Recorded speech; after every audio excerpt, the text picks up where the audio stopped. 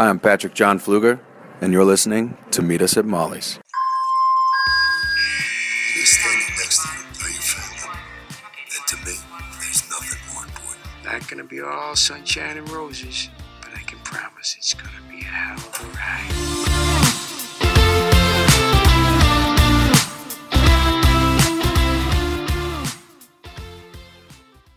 Hey, Shy Hearts. Welcome to Meet Us at Molly's, episode 175. It's a little different today. Brian is under the weather, unfortunately, but Jennifer Stark, one of our regular listeners and patrons, and one of our very good friends, is stepping in tonight. Jennifer, you are a rock star, MVP. Thank you so much. Not a problem. Hi, everyone. Welcome back.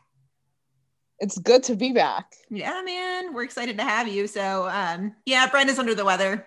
We miss her because there's so much to talk about, which we say every week, but there really is so much to talk about. Yeah. So we always like to start with the news, and we're going to do that. There's not a ton of news because everything else was kind of like show specific. So if there were any other articles, we'll cover them during those shows.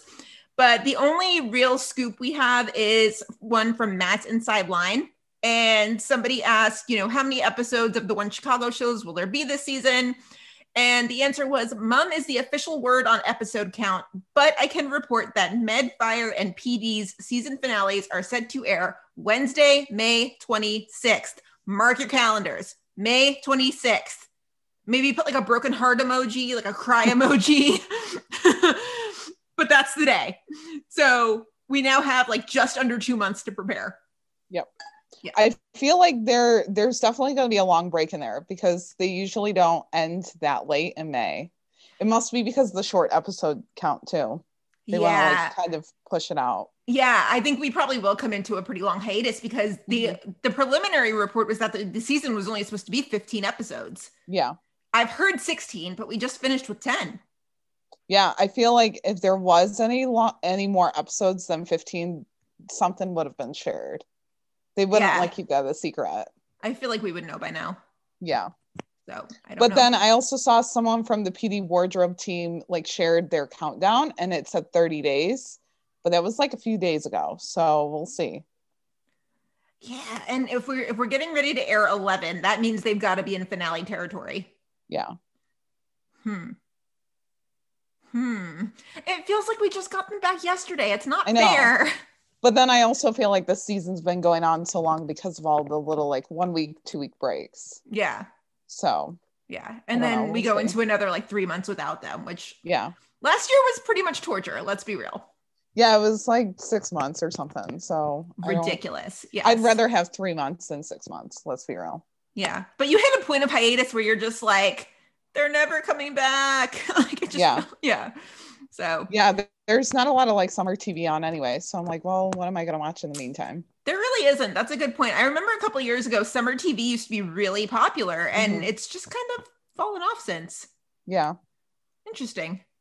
That's a good point. I guess summer is the best time to re-watch and binge all of our favorite shows. That's now available on Peacock too. Good plug. Good job. Yeah. Wait, are you actually able to like get Peacock on your TV? What do you have? Do you have like what do you stream? I have a Roku and it's on there now. Not even fair. I've only watched, I think it was 716 on there for PD. So I haven't watched like a bunch of them, but yeah. Nope. I have a Fire Stick. I haven't touched Peacock because I can't get it on my TV. And I'm not watching it on my itty bitty little phone screen. So no, I pretty much just use my Peacock account now as like a bargaining chip when I'm just like, hey friend, want to give me your password for XYZ service? Yeah. Yeah. So I recently did that. My friend Christine has Paramount Plus. And so I traded her for that so she could watch the Saved by the Bell reboot. Yeah. I'm going to have to look into Paramount Plus for younger. So. Okay. Yeah. So Younger is one of them. I know you're a little younger than me, but they just added all the old Nickelodeon shows from like the early 90s. Yeah. Oh my God. I don't care how old I get. Legends of the Hidden Temple will always be my jam. Rugrats will always be mine. So I love Rugrats. Yeah. I love it so much. And that's another one that you're never too old for. She says as she holds up her Ren and Stimpy socks. Yeah, just the old school Nickelodeon's awesome. They just added like Hey Dude, Salute Your Shorts. Yeah. They have a bunch of MTV stuff too. The nostalgia is pretty sweet. Yeah. So yeah. Yeah, so that's all we've got on the news. Again, we didn't have a ton today. All the other stuff is pretty much just like postmortems from PD, which, trust me, we'll get there. Oh, we'll get there. Yeah. And you should be on the lookout, because later today you're going to be able to hear our interview with Jack Coleman. So I can't even preview it because it hasn't happened yet. So you will hear that. But yeah, any news, send it to us. You guys are so good about that, and we so appreciate it. So patrons shout outs. We've got not one, not two, but three. You guys are the best. Thank you so much for supporting the pod. So Allison F., welcome to the family. You guys, all three of you, make sure that you request entry into the Facebook group. Jennifer can attest to this. It's popping. Yes. Yep. Especially when those promo photos come out. We analyze the crap out of them. Oh yeah. Yeah. It's like Tumblr, but in a more exclusive kind of way. Is that a good way? Yeah. Like, yeah. As in, it's like, it's trash, but in like the best possible way. Oh yeah. Yeah. And it's very focused on the three shows. So yeah. Sometimes like there was someone just posted about like an LMN movie that Kara was in. So we all can talk. Oh yeah, a Lifetime Network. But I'm so glad she did, though, because I've literally never seen Kara in anything but Fire. I've watched her, I think, in one thing. It was like some short or something. Like really short. Yeah.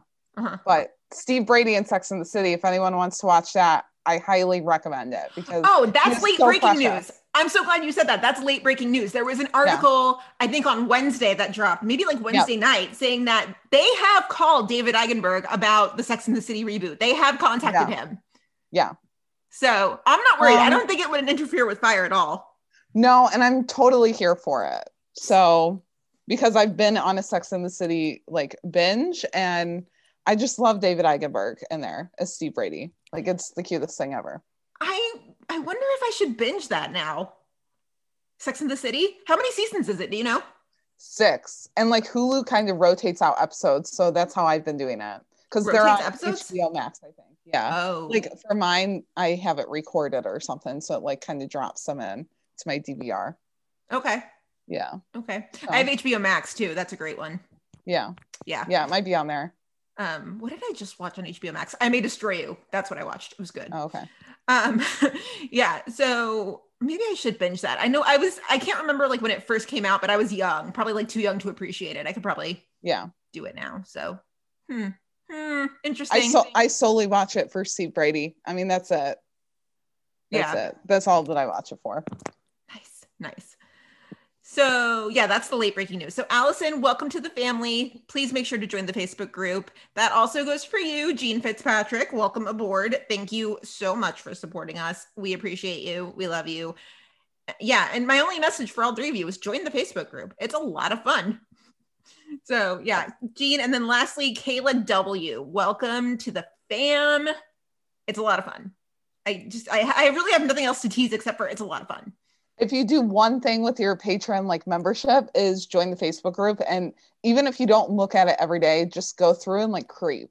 That's it. Like that's all that you need to do. So yeah, it's good. Actually, you're a patron, so tell everybody yourself, because again, if you guys would like to support the pod for as little as $2 a month, please head to the link in our socials. You can find it in our bio. And yeah, you can go and check out and see which tier is for you, but you're a patron. So I can say, talk a little bit more. What's your favorite part about being a patron? I mainly like the Facebook group. I'm in like so many different groups, so it's nice to have one that's like geared towards my shows. And I feel like I've just met like other people through like the Facebook group, and also seen them on Twitter too. So it's cool because we've been like we've become friends on Facebook from that group, and then have followed each other on Twitter. And it's cool to just see like who else is in it. So yay! Yeah, I did not pay her to say that. No. And I love like the bonus interviews, the bonus episodes. I've only been here for the Taylor one. So, okay. You should be able to go back and listen to the first one. Yeah, I should be able to. I just haven't I haven't gotten the chance to. So no, in all fairness, we would have never covered that episode had Jennifer not been the one like years ago to be like, we need to Zoom and watch Patty's SVU. Yeah. So you kind of have already experienced that episode. Yeah, and it was actually just on Ion, I think Saturday, and I like caught it, and I was like, oh my god, he's so little. He's such a baby. I know. Such a baby. And then him crying, I was like, oh my god, I can't. I know. I can't. He's like no facial hair, total baby face. I was like, oh, he's adorable. I think our next bonus episode will probably be a Sex and the City episode. Yeah. So that'll be interesting. There's some good ones. Never seen it. There's some good ones. Sex in the City can get a little like risque at times. Like I think I sent you guys one that it was like, you might not want to cover this, but it's good. So I think it was like where Steve and Miranda like go on their honeymoon. So it was like, oh, this is, I don't know if it's podcast worthy, but you know, it's fun to watch. Interesting. Our sweet David Eigenberg, what is he doing? Like, yeah. That's funny. So, all right. Well, without further ado, it is time to move into the episodes, shall we? Yep. Okay. So we're going to start with Ned because, I mean, we always do. Oh, God. This episode of Ned, there were so many moving parts, but like, there was. I really enjoyed it. Yeah. There was times where I was kind of like, okay, I'm, you know, over this part, but it could be just because I'm like exhausted. So yeah. But the Mansell stuff, Will and Ethan, you know, I mean, it's just a normal Wednesday. So just about. Yeah. So, okay. So this first one we're starting off with, I mean, this made me so like happy. And we were just having this conversation like before we started recording, but Gina was a little tipsy on One Chicago Wednesday, a little bit. So I don't know if it was that or if the storylines were just that great, but we're going to start off with Crockett. I loved this. Yes. Okay. So we start off, Crockett and Natalie meet up and Natalie's like, someone got a sitter for tonight, which means they're going to go and have some fun times after work. Yep. Where do you stand on Mansell? I like it. I'm here for it. Even if it's just a fling. Because I'm Mansell Endgame, but Mansell can definitely be a fling. Okay. I feel like they do. So yeah. I feel like we've definitely been seeing them a lot. So it's kind of easy to get on board. Like the end of the episode and beginning of the episode usually has something Mansell like in it. So do you feel the insane chemistry that Brian and I do? I can see it. I see it like in Natalie's face. She definitely like looks happy. Not that she didn't with Will, but I don't know. I feel like they both look very happy. Yes. So, yeah. I will agree with that. Again, I'm Mansell Endgame, but a Mansell fling I'm here for. So I am glad we got that episode 2 weeks ago now with her mom, because we kind of did get to compare and contrast. Yeah. And yeah, I mean, I get the arguments on both sides. I really am just like, whoever Nat wants to be with, okay? Like if she wants to be with Will, fine. You're both really stubborn. You're always competing with each other. But if you guys are each other's person, go do the thing. Right. With Crockett, she's so relaxed. And so is he. And, you know, he carries around like a really heavy emotional load. And he gets to just kind of like relax with her. Yeah. I feel like we've seen a good balance with Marcel this season because we've seen a lot of like personal storylines with him, like personal cases, but then Manning comes in and kind of balances him out, like relaxes him, everything like that. So I just liked that balance. Whereas I've noticed with like Manstead, she feels very like stressed maybe with him, and like she just constantly has to have like her fighting hands up. Like, why are you doing this? So yeah, I'm here for the Mansell. I'm all aboard that ship. Yeah. So. You make a good point that, you know, she just seems kind of stressed. Yeah. Interesting. So Crockett's patient was shot in the leg. And so he and the son go back and forth about treatment. They're talking in Farsi. And he's like, I can't afford to be here. The son is just like, let them fix you. Crockett does convince him to have the surgery. Now, the minute the captions were like, they're speaking in Farsi, I was like, oh yeah, I knew. I mean, I knew Dominic was Persian. Did you not know that? I knew that he was like, I guess kind of Middle Eastern, something like that, but I wasn't sure exactly what. So it was nice to kind of get that little nugget in there. I love it. I love that they're working in some of Dominic into Crockett. I love it. Yeah. Did you see his interview with Nakia maybe last week? I caught like the tail end of it and didn't get a chance to go back. Yeah, so he was actually in my neck of the woods in Texas. When he said he was, I was just like, I'm sorry, what?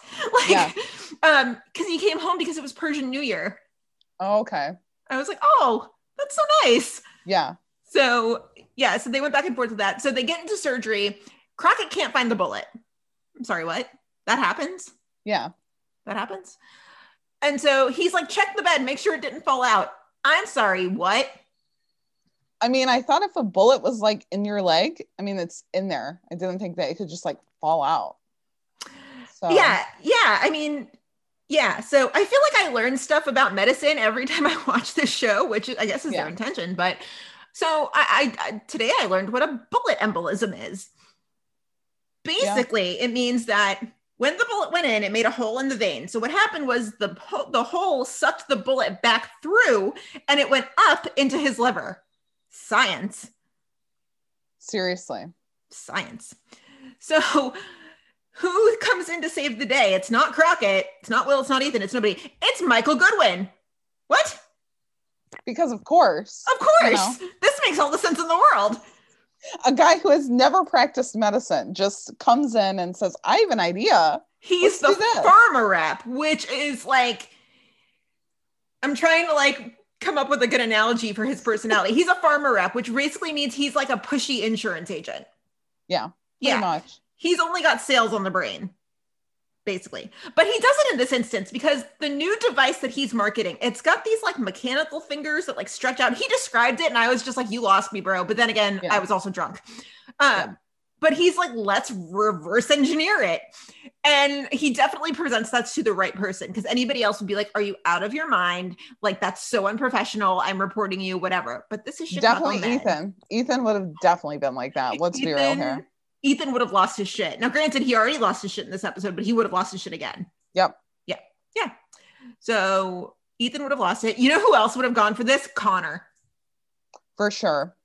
Oh my God. Connor would have like, he would have gotten so excited and been like, oh, yay. Like, that's awesome. I feel like as surgeons, they want to try out like new technologies. And, I mean, as surgeons, they have to be like a little risky, right? They're like going into a man's body and like messing around with his organs. So, I mean, I feel like he's got to be a little risky with it. But at the same time, I would be like, how much has this device been used? How new is it? Like, tell me more because I want to know before I'm putting it into someone's body. Yeah.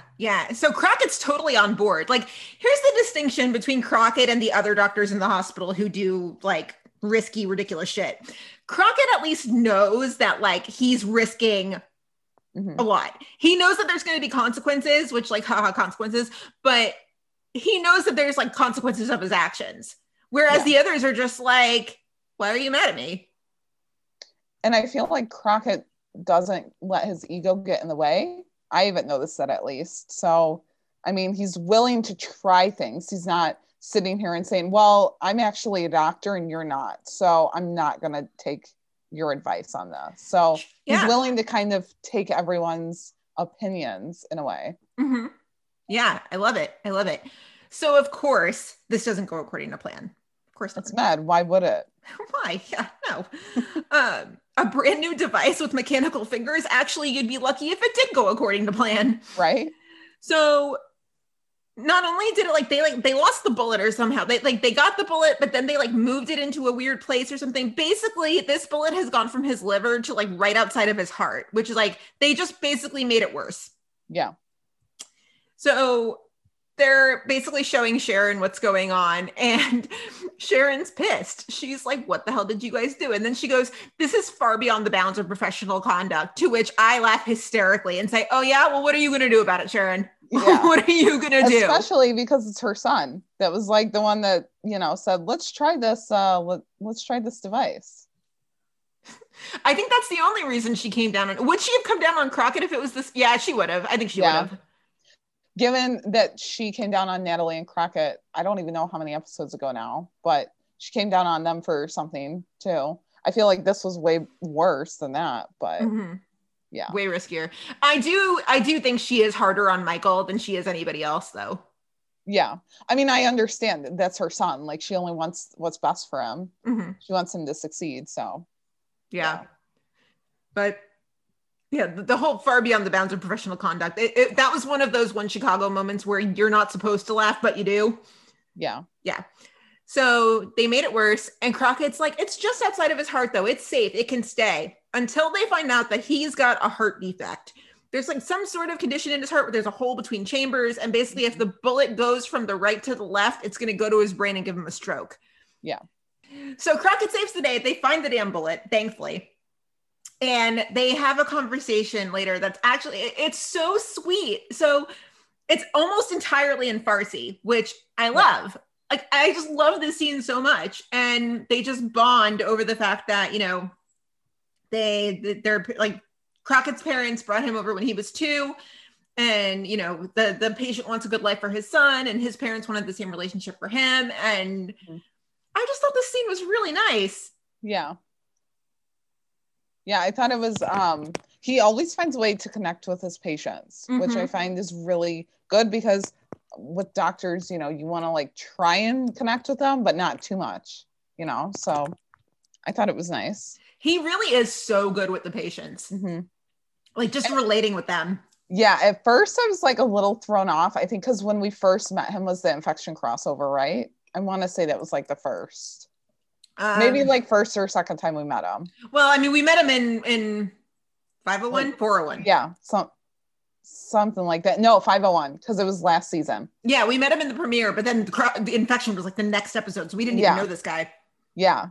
And I don't know, I felt like he was a little much, like maybe a little too touchy-feely, because he had like touched Amanda's hair, like, you know, and was just very like caring towards her. So I was like, this guy, I don't know how I feel about him, but over time, he's grown on me. So they're doing a lot of good stuff with him this season. Yeah. And I love that they're moving away from him just being the one who lost the child to cancer. They're adding more layers to him. Yeah. Oh, love yeah. It. I love it. So yeah, so we basically learned that Crockett is Persian, and he was born in Iran, and he and his family moved here when he was 2. And his parents changed their names so that they have an easier time in school. Which I mean, I don't think that's the case for Dominic, but did you know that Dominic is not his real name? Yeah. Yeah. His first name is actually Amir. Yeah. I love that. I've noticed with the newer characters, like with Haley and then now Crockett, and I want to say someone from Fire, I guess Ritter mostly is what I've noticed.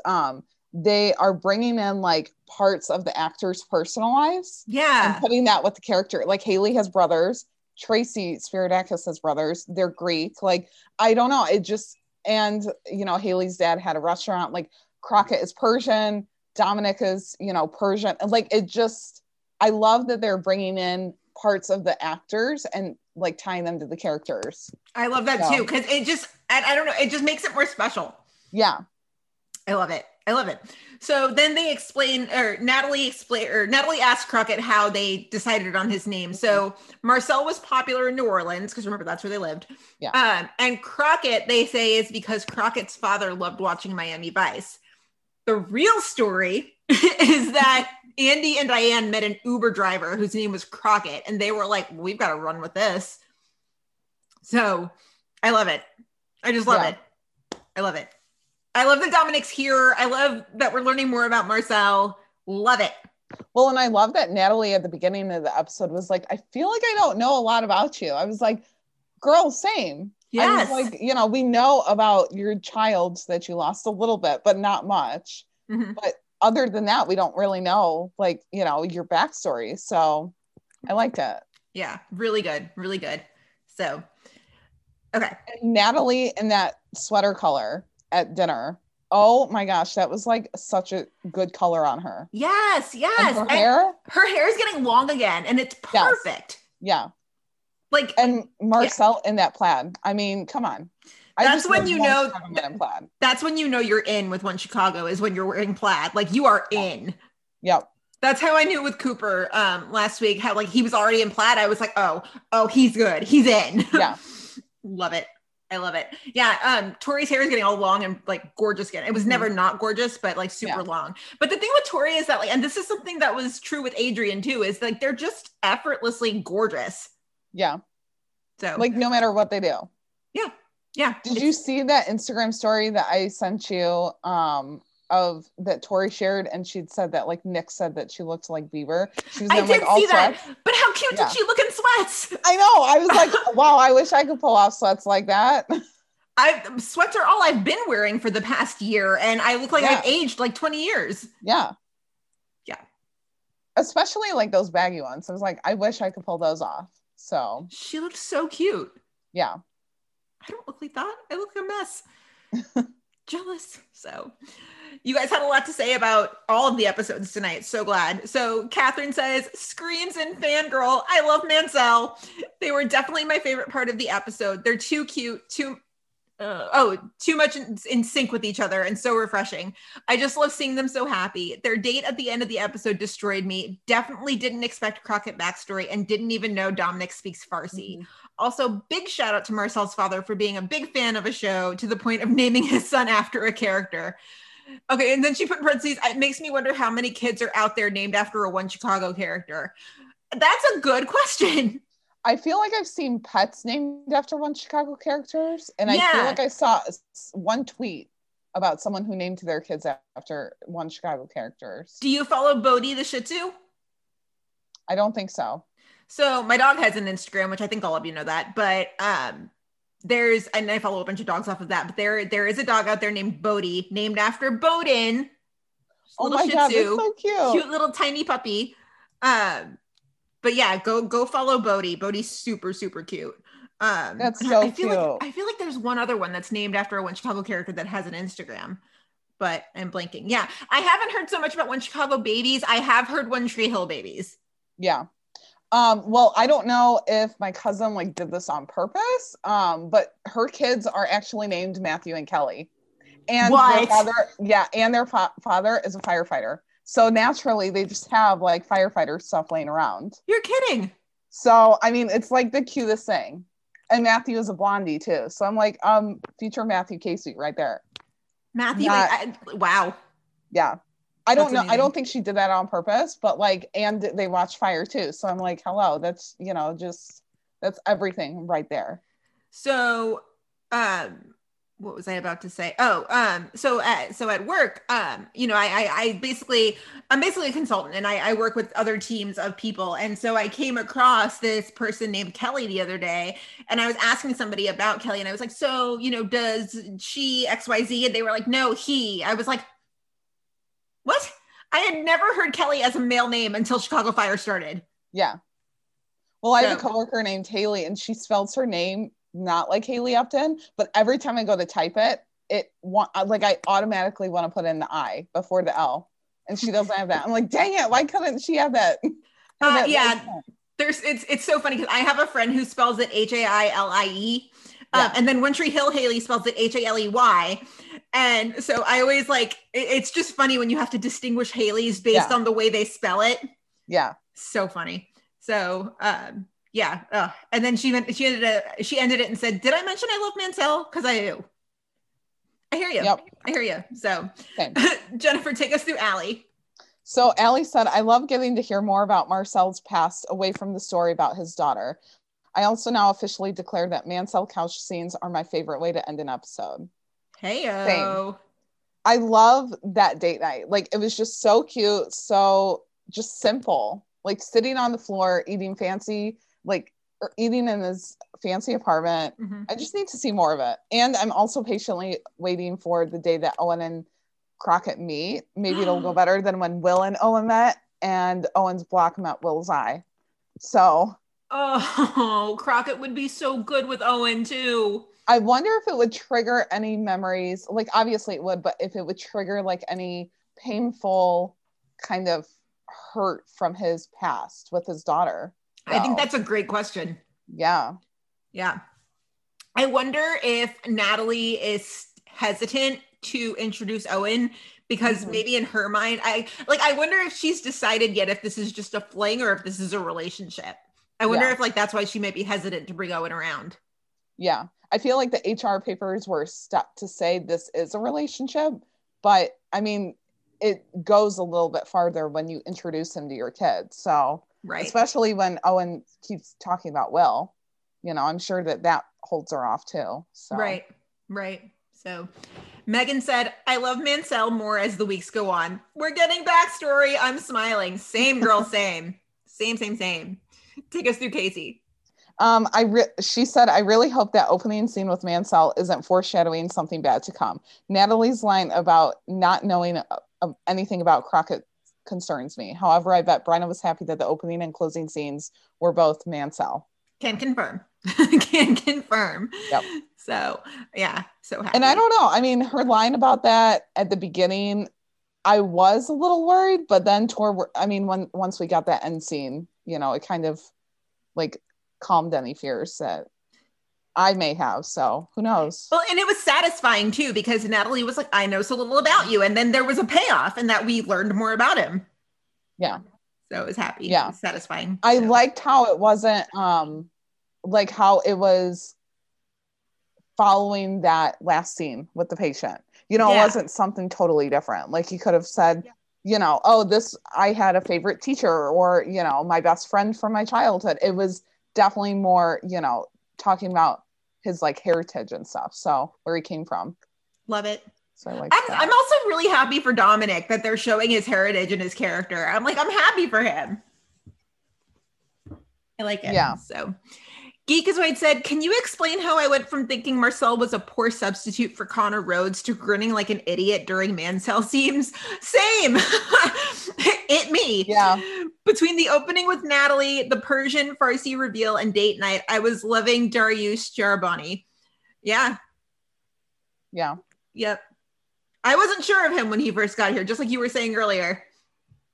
Neither was I. I was kind of like, why are we replacing Connor with someone who's just like him? But then the more that we got to know him, I'm like, he's very far from Connor. Like he's very different from him. So yeah, I like There's it. no God complex.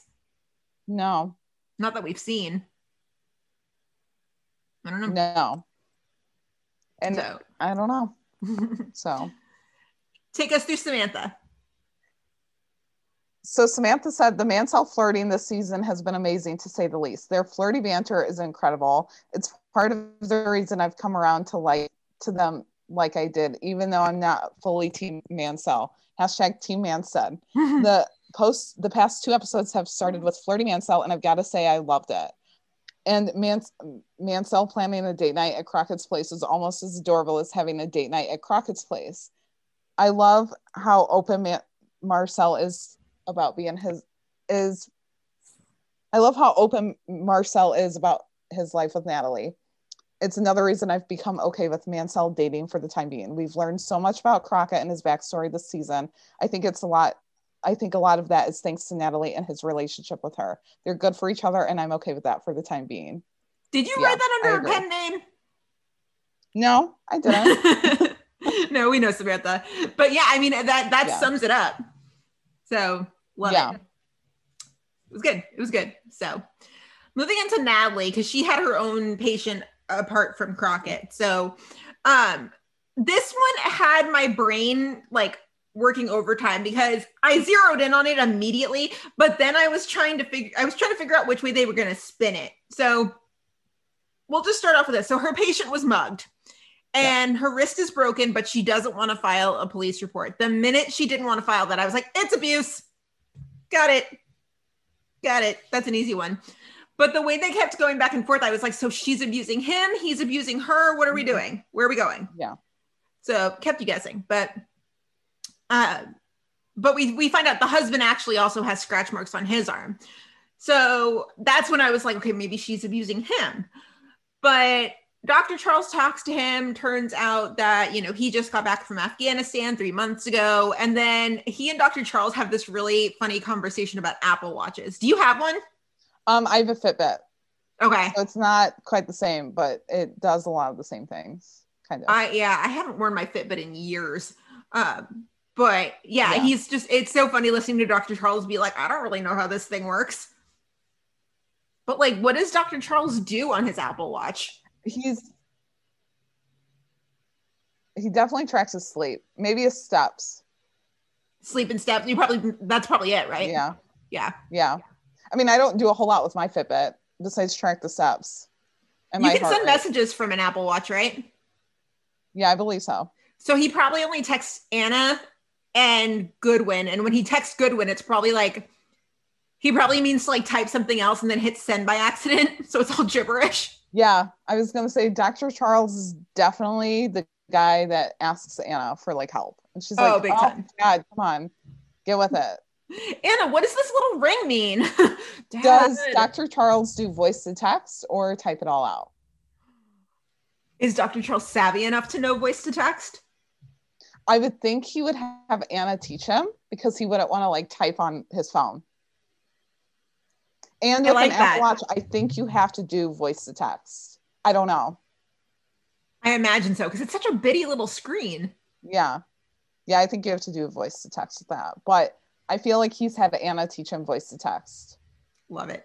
That's hilarious. Yeah. I feel like if I ever got an Apple Watch, I could finally live out my like childhood fantasy of being a Power Ranger. Cause like, you know how they had like the communicators? I could like talk into my watch.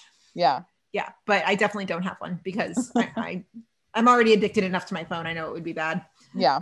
That's why I got a Fitbit. I was like, I don't need that fancy of a watch. So I was going through my we're about to move, and so we're doing the whole like process of going through all your crap. Yeah. And I found like old electronics the other day. I found my iPod first off from like a bajillion years ago. I was like, oh, this is gonna be fun, and it's suffice it to say, my music taste has not changed. I found that, and then I found my old Fitbit. I was like, God, this thing's a fossil. Yeah, so funny. So Nat pulls her records from East Mercy, and she is being abused. There's been 2 or 3 other visits that she's had. Mm-hmm. And so thank God for Dr. Charles, first of all, because so many of these cases that come through the ED would end so badly if he wasn't there. Mm-hmm. Yeah. Thank God for him. Because he immediately is like, wait a second, what if he doesn't know that, because he can't sleep. So like, what if he's not attacking her during the daylight? Because he's a genius. I mean, thank God for Dr. Charles. So it turns out that he's been having night terrors, which are like supercharged nightmares on steroids. Yeah. Funny enough, I've actually read a couple of fanfics where Jay's suffering from night terrors, and Will basically has to go like help out. So yeah, I've read a few of those. I think we need to do another fan fiction episode. We just need to. I don't know. I think we've been reading enough lately that like we need to have the conversation again, just like release the pressure valve. So so he's been having night terrors, and they basically reveal it to him. They're obligated to report it, which like it breaks my heart, but also like I get it, right? Yeah. And so Dr. Charles is like, listen, like we'll talk to the state's attorney so that he doesn't get a record, he doesn't get charged anything. Which, I mean, again, he doesn't know that he's doing it. It's a night terror. Right.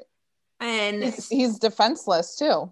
I mean, he's again, no idea. He doesn't even, he doesn't think he's doing anything wrong. So, and you can tell how absolutely heartbroken he is when he realizes like, holy shit, I've been hurting her. Yeah. So, and I mean, so he gets arrested. It's just like formality. They have to. But Dr. Charles kind of explains, he's like, there's a lot of cutting edge technology. Like he's going to go to a psychiatric facility. They're going to help him. And he even mentions at one point, he's like, yeah, there's like really cutting edge new therapies and medications. One of those being MDMA. Isn't that ecstasy? I don't know. I didn't get a chance to look that up.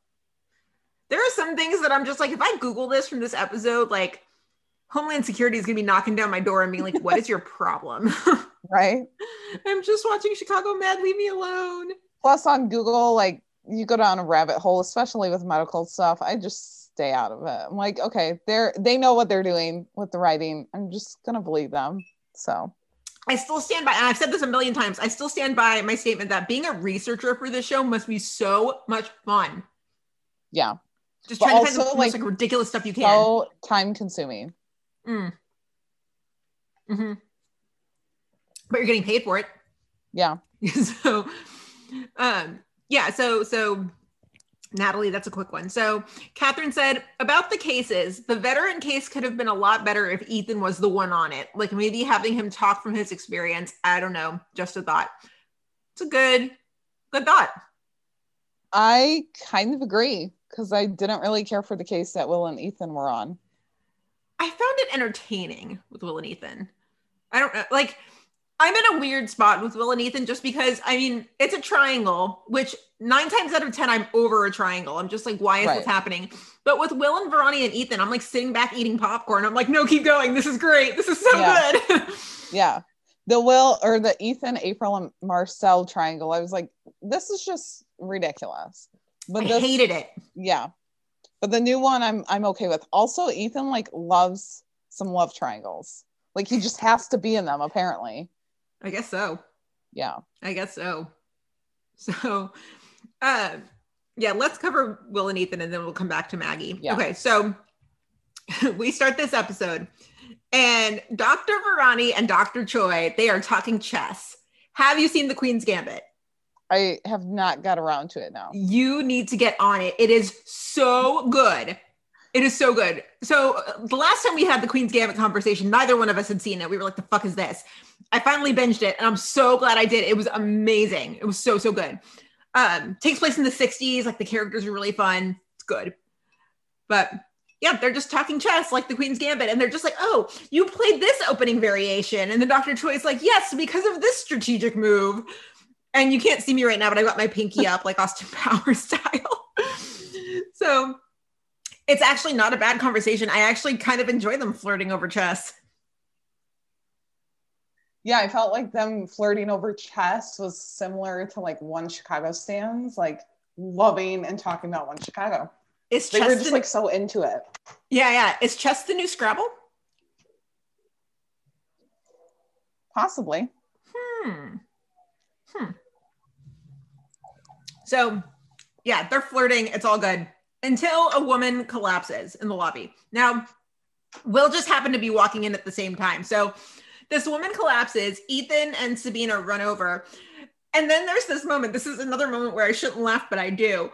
Will bends down. He goes, hi, I'm a doctor too. It shouldn't be funny, but it's really funny. I just love Will. He's so like innocent sometimes. I know. In like a very adorable way. And I can totally see Nick getting a chuckle out of that in the script. Yeah. So we find out that the mother is a surrogate for her daughter and her husband. So it's a surrogate pregnancy, but the mom's pregnant. So speaking of Will, he is innocent and very cute. And we all know Gina's a Will Halstead stan. I try very hard to hide it. It doesn't always work, but Will's hair is extra flowy in this episode. It's good hair. It's good hair. Yeah. Yep. I miss it like as long as it was at the beginning of the season, but it was good. But it's still kind of long. I mean, they could have it cut short.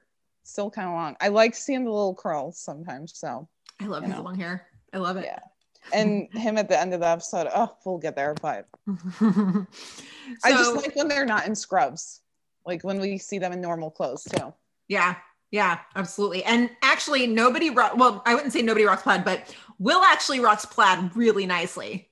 Yeah. Nicely. Very, very nicely. I saw that later on in the night. So And he was wearing yellow plaid, which is like I love the plaid bit on these shows, how it's just kind of like a running bit now.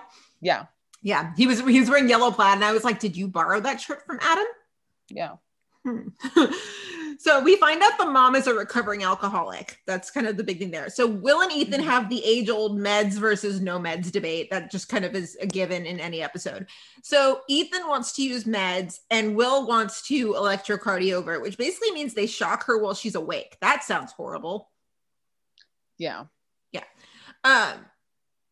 But Ethan wins the first round. Meds it is. Well, Will wins the second round.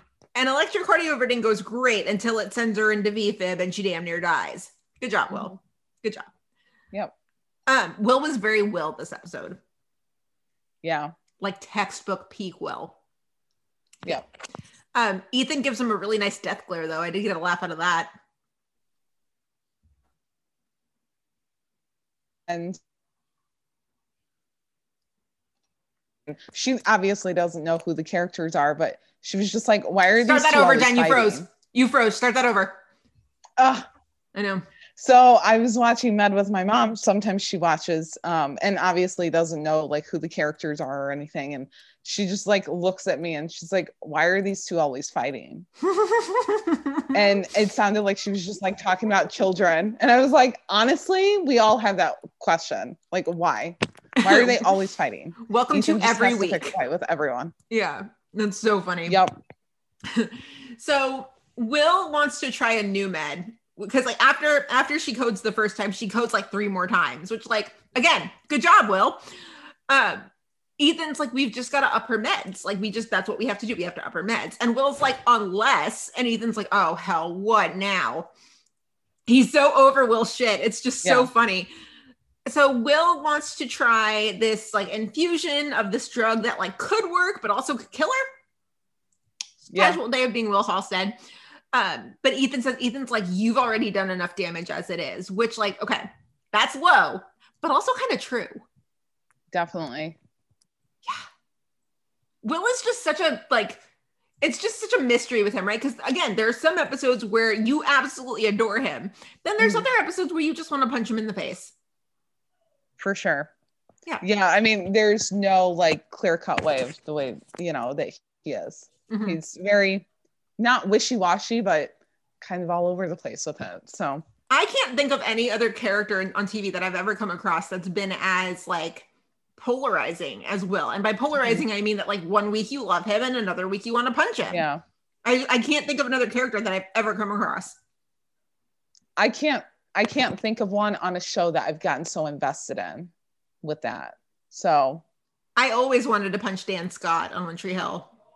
Yeah, but I feel like that was just a given. He was, a given. A jerk. So even at the end, I didn't like love him. I was just like, okay, well, that's great that you died saving your son, but you're still an asshole. Yeah. Yeah, I don't know. I got to think about that. But Will does a textbook Will Halstead move. Goes behind Ethan's back and talks to the patient about the infusion and talks her into it. Yeah. That's like page 1 of the Will Halstead playbook. Yep. Textbook. So she's like, yeah, totally, we'll do this. Now, I don't know if you noticed this, but there's a part where the mom is like, okay, listen, if this kills me, is there a way to keep me alive and, let the baby keep growing? Mm-hmm. Did you catch that this was a very subtle callback to the pilot? I didn't. I haven't went back and watched the pilot in a while. Yeah, very, very subtle callback. And the only reason I probably remember this is because the patient's name in the pilot was Gina. Which is probably the only reason I remember it. But yeah, there was a situation, that bus crash that Connor was in the pilot, like the patient got brought in and she was a surrogate actually. And she was pretty much brain dead and they wanted to keep her alive for the baby. Very subtle little callback to the pilot. Loved it. Yeah. But the mom is like, listen, I want to have the baby. I want to make up for not being there for the daughter. I want to do this. I want to do this and give her this chance. So Maggie pulls Will out and Maggie's like, we should involve the daughter in this. And Will's just like, no, she wants the second chance. We're going to do it, which this is textbook Will. He's like, let me just present you the facts. And if you just so happen to make this decision, well, that's convenient, isn't it? Yep. So Ethan is mad. Ethan's so mad. He's so mad. Ethan's like, you talked her into this without me. He's like, I didn't talk her into anything. Will has a very good way of rationalizing things because he certainly talked her into it. Yeah.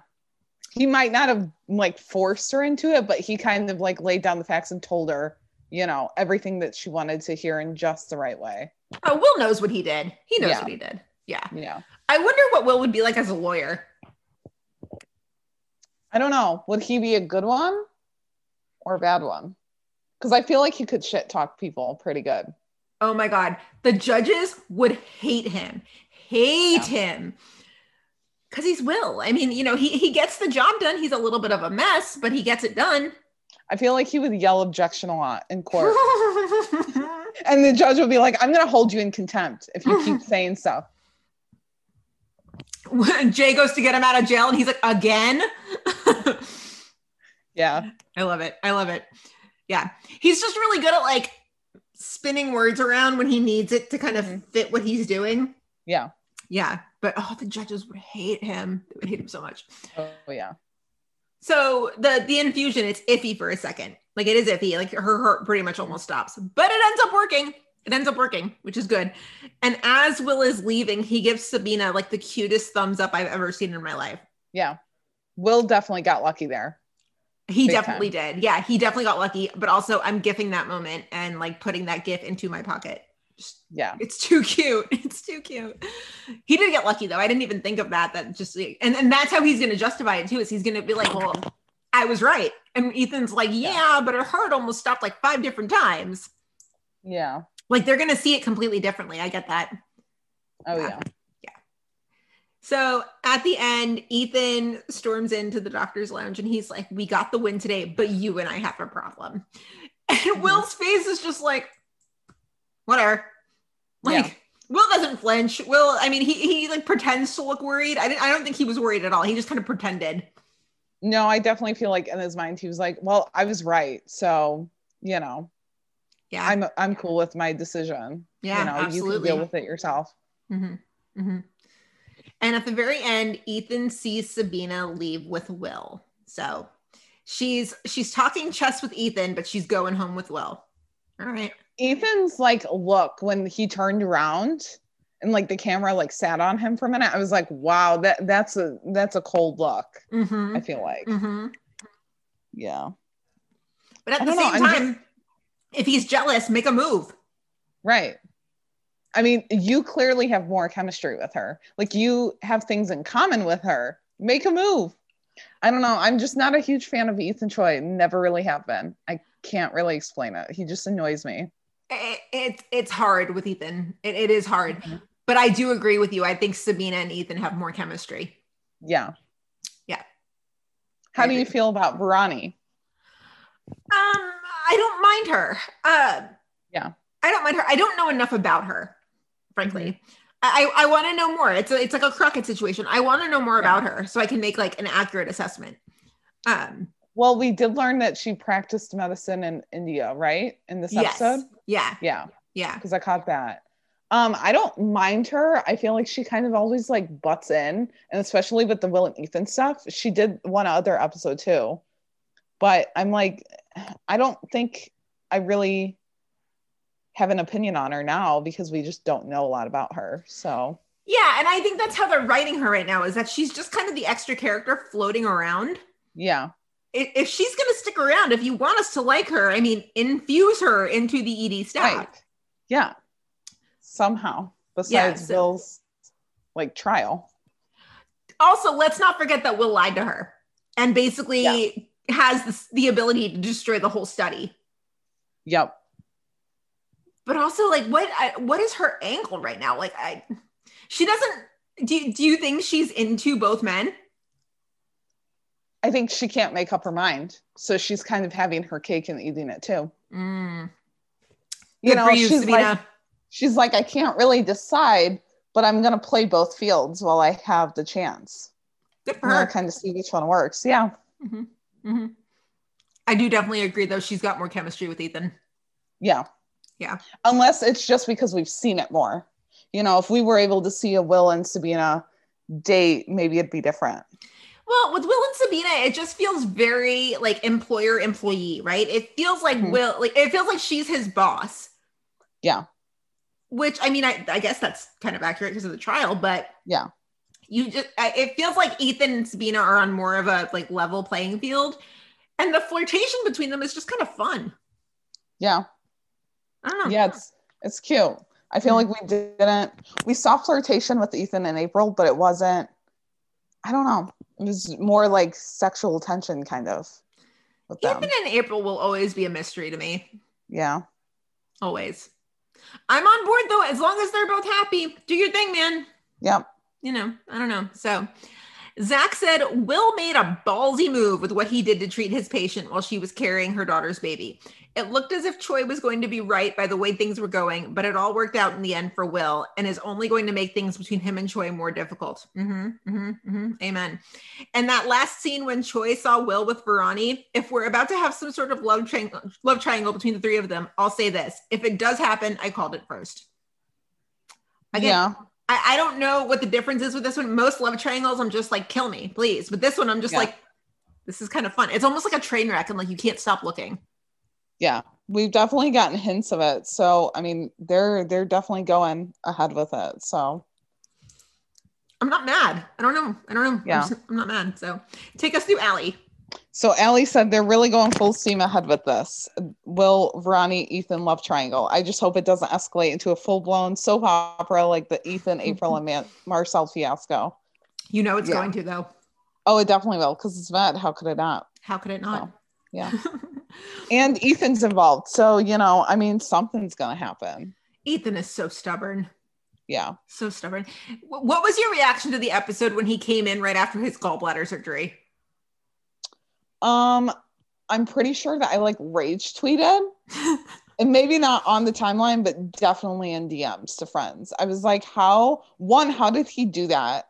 Being a doctor and know that that was okay, or think that that was okay. Yeah. 2, he's like chief of the ED. So you're supposed to set an example for, your technically employees, but your coworkers.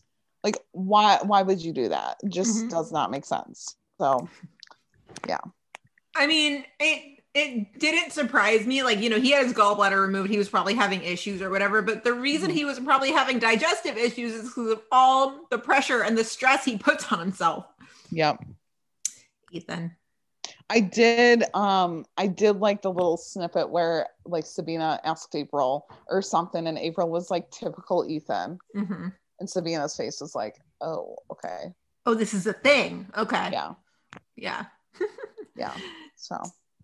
But I will say, when Ethan could punch Will in the face, and I am not ready for that day. So, like, please don't hurt precious baby Will Halstead. I didn't say it. Jennifer said it. I didn't say it. I'm only saying it because he did that with Marcel. So, yeah. Yeah. I don't want that to happen. If Ethan punches Will in the face after he's punched Marcel, like, that's a problem. Yeah. That's a problem. You might have a hostile work environment if that's the case. And if that really is the case, Ethan, I'm sorry, but I'll just never get on board with you. Like, I feel like maybe I could now, but if that would ever happen, nope, sorry. They just really pour it on thick that Ethan is a hard ass. Yeah. Like, I'm all about knowing more about Marcel and Verani and everybody. I mean, tell me everything you want to, but also tell me more about Ethan. Yeah. There's got to be more to him than him just being a hard ass. Right. I don't know. And I feel like maybe that'll come in with Dean Archer, which I thought it was interesting how we didn't see him this episode, but he could have had like the shift off or something. Who knows? So yeah. Who knows? So Megan said, I am here for the Choi Verani interaction. Just put them together already. Her thing she's got going with Will is completely unnecessary. So it sounds like everybody's kind of on board the Choi and Verani train. I am, only because I kind of think Will needs to be alone for a little bit. He is better when he's single? That's a safe statement to say, don't you think? Yeah. He doesn't make as many like rash decisions. I mean, he still does because it's Will Halstead, but not as much, I feel like. So, yeah. I didn't hate him with Hannah, though. I didn't, and I think it's because they didn't work in the ED together, like a lot, if at all. Whereas him and Natalie were constantly like crossing paths. I mean, that and the mystery to me with that one is, did Will actually love Hannah or did he just want to save her? And that's been like the number one question that we wanted to ask Nick ever since that storyline. Yeah. So, yeah, I don't know. Take us to Casey. So Casey said, I'm not here for the Ethan, Will, Dr. Verani love triangle. I don't like how they always put Ethan and Will against each other. Can't we all just get along? In parentheses, of course not. Yep. Right. No. It's Med. Why would anyone get along? But we can't get along and the characters can't be happy because it would be boring, which is completely true, which I hate to say. It's true, but like also I'm okay for having one episode where like no one's in a fight. Like just give me like happy characters. Yeah. It's Absolutely. like all that I want. So there's the prime example I give of this is like early season, like maybe season 2 or season 3 of Fire. I don't know, something really, really early in the days of Dawsey. There was a period where we had happy Dawsey. And I'm not going to lie, after X amount of episodes, it started to get boring. Oh, definitely. Yeah, no, I don't want like 4 or 5 episodes of it. Just one. Like just one. Yeah, just then I don't get annoyed with anyone. So we just want 1 week where we're not rage tweeting about a character on Med. Is that so hard? Goodness. Except I'm never rage tweeting about Mansell, so that's a plus. There's 2 characters there. So because their chemistry is off the charts. Yes. Yeah. Samantha said, when it comes to Verani, I'm Team Choi. All right, another one for Team Choi. Dr. Verani has so much more chemistry with Ethan than she does with Will. Plus, like I've said before, Will doesn't need to date every woman he works closely with. We haven't had a love triangle on Med in a while, so I guess it's time for one again. But please let Ethan be the winner of this one. That's all I'm asking. So the April, Marcel, and Ethan love triangle, that was last season though, right? Yeah, because that's when Marcel came in. Yes. Yeah. Okay. I'm just thinking like Ethan's getting into these love triangles pretty quickly. So. Well, it feels like a while because we had a 7-month hiatus. Definitely. Yeah. So interesting that everybody seems to be in favor of Ethan and Dr. Vrani. Is anybody out there who's in favor of Will and Dr. Vrani? Like, let us know. Yeah. And is there a ship name for Choi and Vrani? Like, what would that be? Chorani? That sounds good. Reminds me of like Chobani yogurt. Same. I don't know why, but it does. Choi Rani? Maybe, yeah. I mean, I think don't know. Chorani is probably the easiest one, right? Yeah, I'm definitely here for it though. Sub-Ethan? No, that just sounds weird. It does weird. I think because a lot of the ship names are of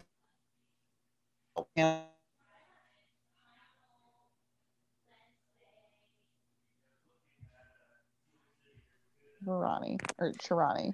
You got to go back and say that again. You froze again. I feel like a lot of the ship names are of their last names. Mm-hmm. So definitely Chirani. Chirani. It's official. We've done it. We've named them. That is done. Yes. So moving on to April. Poor April is on the worst coffee run ever. Seriously. Ever. So she has her coffee, she's crossing the street, and she magically comes across a guy with sheet metal in his leg. Do you ever have these moments that we have where you're seeing these calls and these rescues and you just stop and go, but how? Yeah. Well, I was watching it and I was like, it's not like he was like on the street. It looked like he was in a building. So I think she just heard the screaming or something. I don't know. It was just weird. I was like, okay. Yeah, it was just weird. This is kind of her Izzy Stevens moment, though, because she clamps his artery with a wrench or with pliers. What the hell kind of tool is that? Right. Well, and then like she went into the toolbox with her gloves on. I was like, April, we're in the, phase of COVID and, who knows where those tools have been. True story. But hey, she did the best she could, right? Yeah. In a situation like that, like, and I'm not a morning person. We all know that. So if that's me and I'm coming across this, even if I'm a nurse, I like can't see straight. I got my coffee. I'm like, I have to put it in my body before I can speak the words. Yeah. So she did the best she could in that situation. Like, oh, for sure. Yeah. So they get to med and she's greeted by Lanik with the good hair, Yeah. What is your opinion of Lanik this season and why is his hair amazing? Go. I like him. At times he's just annoyed me, like with his like not bluntness, but I don't know, he just seems like a jerk sometimes, but I do like him. So, and I like the long hair. Everyone's had long hair though, so the hair is so good. It's so good. Yeah. It's so good. So yeah, so they arrive and Lanik just like straight up chastises her for her work. The work she did in the field in the middle of a trauma, where she just kind of had to make do with what she had. Lanik's like, by herself. By herself, yes. Yep. Let's just go ahead and chastise her. Okay, jerk. Yeah. Jerk. And then just takes her off the case and she's just like, really? After I just did all that. It just wasn't, no. Okay, don't like it. But props to her for trying to flex and scrub in. Yep. Shout out to you. Yeah. What were you gonna say? When he said, like, I appreciate your enthusiasm, I was like, do you really know? Because you're taking her off the case and, just talking down to her. Like, no, don't. Yeah. No. It's the talking down to her that really makes me mad.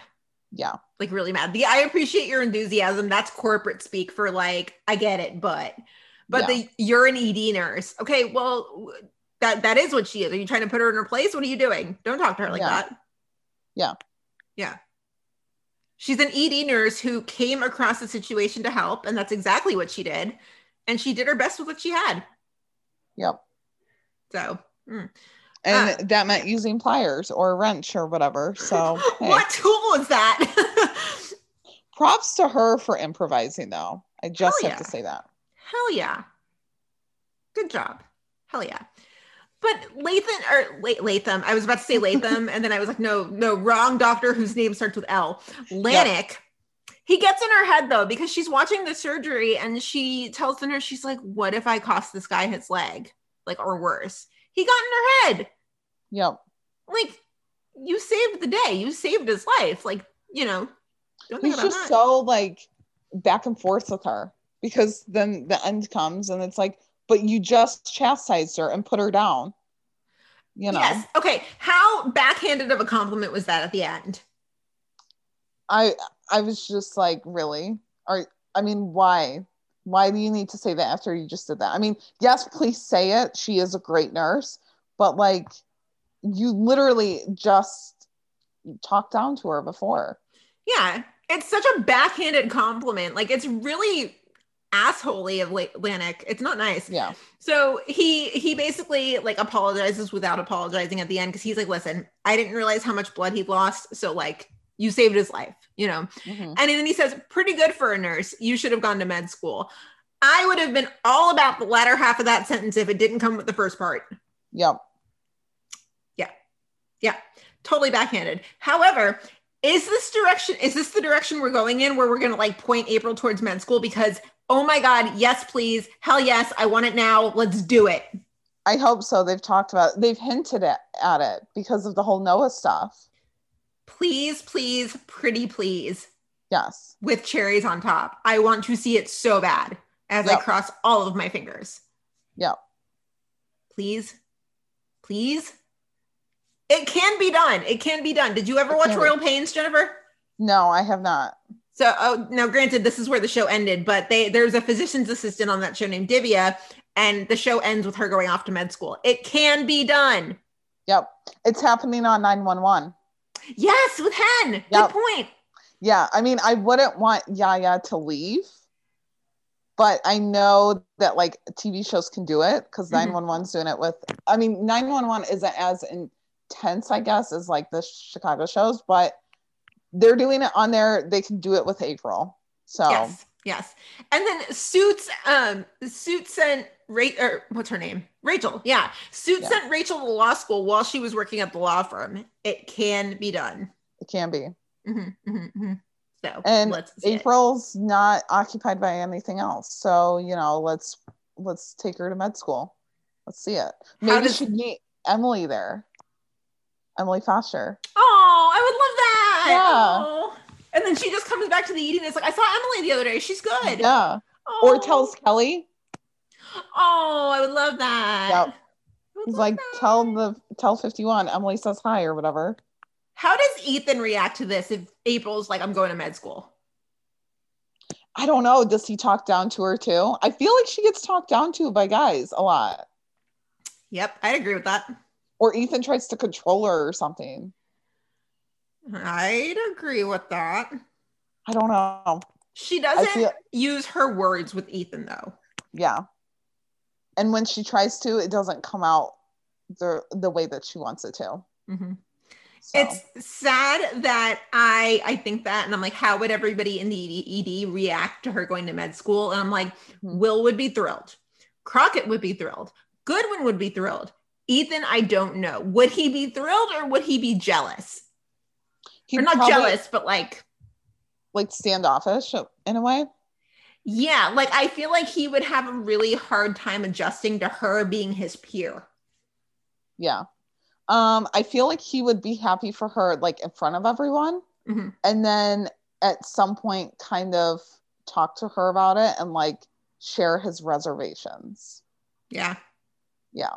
Like, he'll probably like try and scare her out of it. Like, you don't know what you'll see.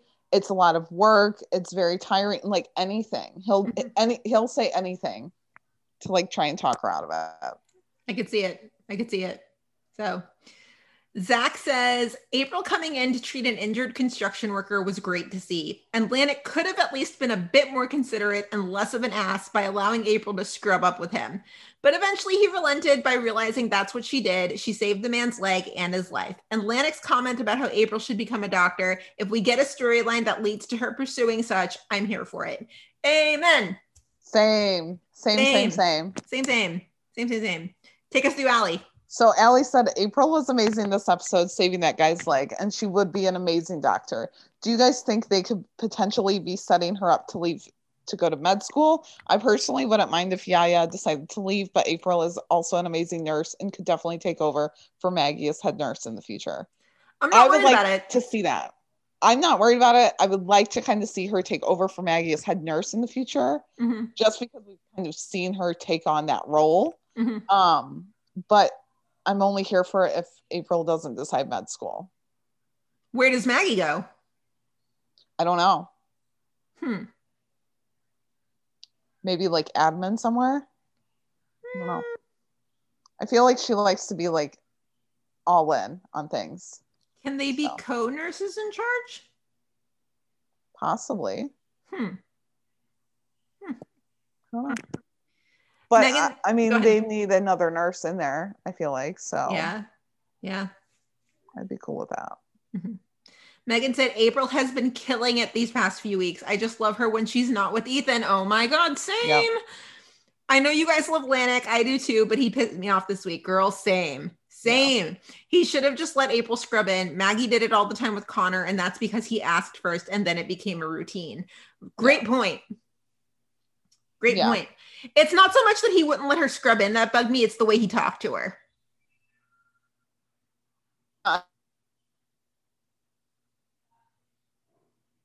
And obviously experience, I mean, so does April, but maybe Maggie and Connor just kind of worked better together.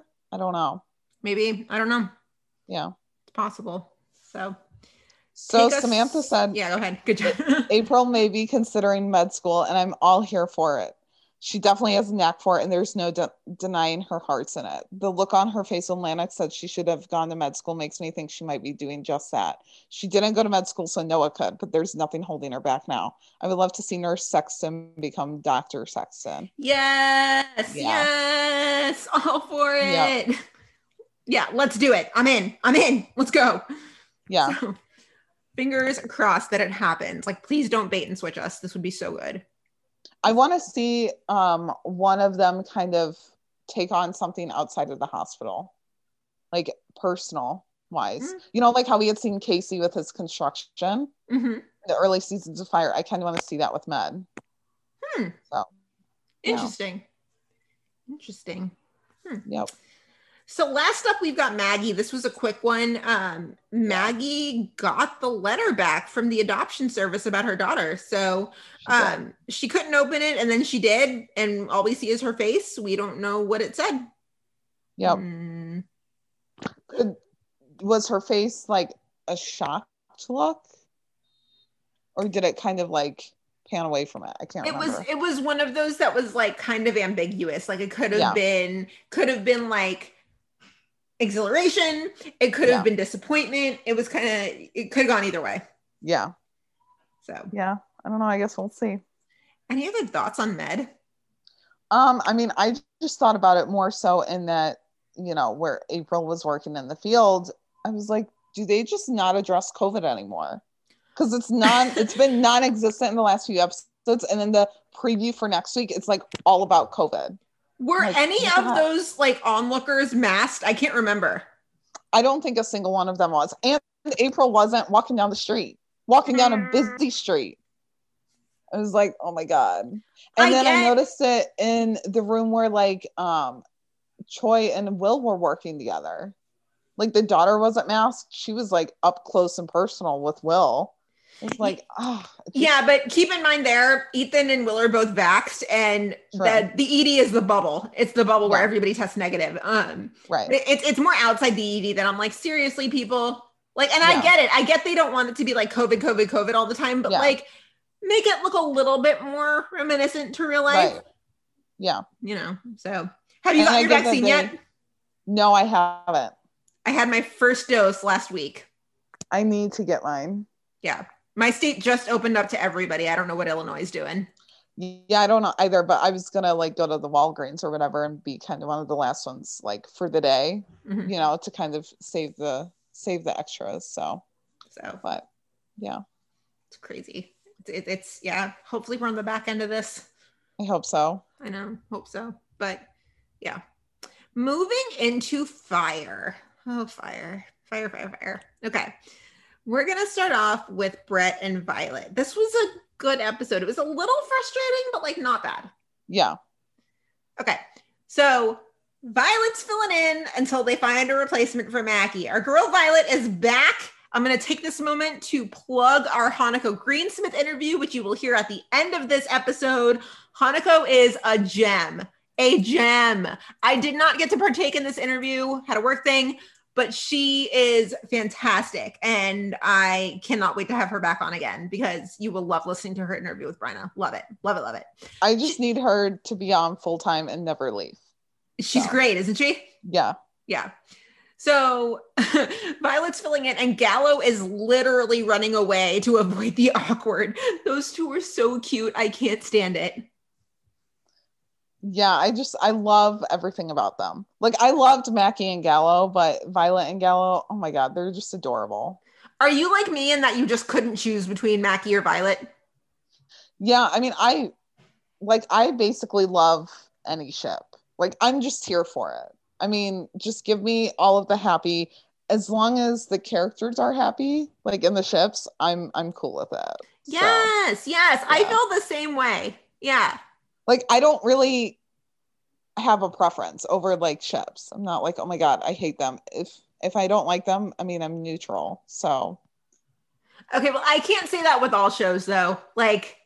Oh yeah, no. I think in One Chicagoland, I'm pretty much just like whoever's happy with whoever is fine. But like, yeah. I know in the Saved by the Bell reboot, I haven't seen it yet, but I know that Jesse and Slater are not together. And I'm like, what is this bullshit? It's Jesse and Slater. Yeah. Like, there's some ships that just have to be together. Did you watch Fuller House? Yes, I did. DJ and Steve Forever. What is this business with the vet? Right? Yeah. It just didn't make sense to have it with the vet. It was definitely DJ and Steve all the way. Always DJ and Steve all the way. Steege, yes. Such a great Steege for the win. Steege forever. Though, I wouldn't have minded Matt and Stephanie together, though. Like, had they not hooked up Matt and DJ, I would have been cool Matt with the vet? Stephanie. Yeah. Ooh, I never thought about that. I would have been cool with Matt and Stephanie had they not hooked up DJ with him. I was very happy that Stephanie found her happy ending with Kimmy's brother, though. Yeah. I thought it was a good, like, kind of full circle from Full House, you know? Yeah. Her, like, getting annoyed with Kimmy, and then she falls in love with his brother. So, I love it. With her brother. So the old narrative of just, like, I want the characters to be happy, it doesn't apply to every show.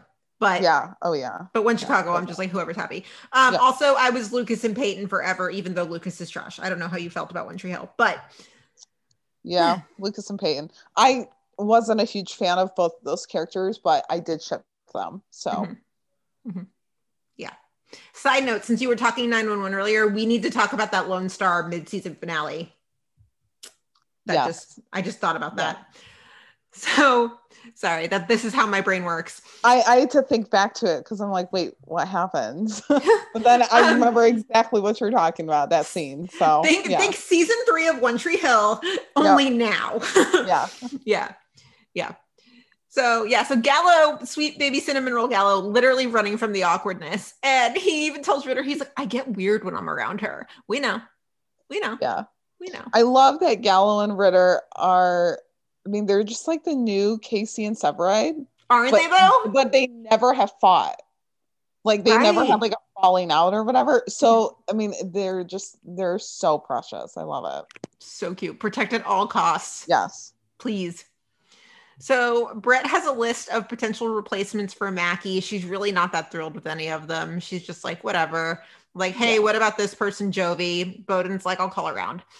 And she just mentions to Bowden, she's like, it's my 4th partner in 4 years. Like, The second paramedic spot is like Defense Against the Dark Arts. Yeah. Or like Hunger Games, Who Can Survive? Yes. Oh, I can make these references and you get them. Bryna does. Harry Potter references are lost on Bryna. Oh, I don't know Harry Potter, but I just thought Hunger Games, like the odds may be in your favor, but oh goodness. But when she said that, it like broke my heart. I was like, it really has been. I know. And it's tough for her. She was the one that like came in to replace Shay. Yeah. So yeah. Just Yeah. it's sad. Poor girl. So this Jovi person, not an option either. She's going full-time mom. So Gallo tells Ritter that he can't keep talking to Violet because he always makes an ass of himself, which is exactly right. It's exactly the reason why he should keep talking to Violet, because the scenes are gold. But also, like, it's going to be a little hard to do. So, Yeah, you because know. you work together now. Yeah. And so Gallo asks Ritter to start talking over him if he does start talking to her. Oh my God, it's so good. Okay, so Casey finds Brett and they're talking about this guy Ogle to be, you know, her next partner. And they actually have this really sweet moment. You know why you've had all those different partners, right? Because they leave? Sylvie, they leave because you've lifted them up. Been a great partner and an even better teacher.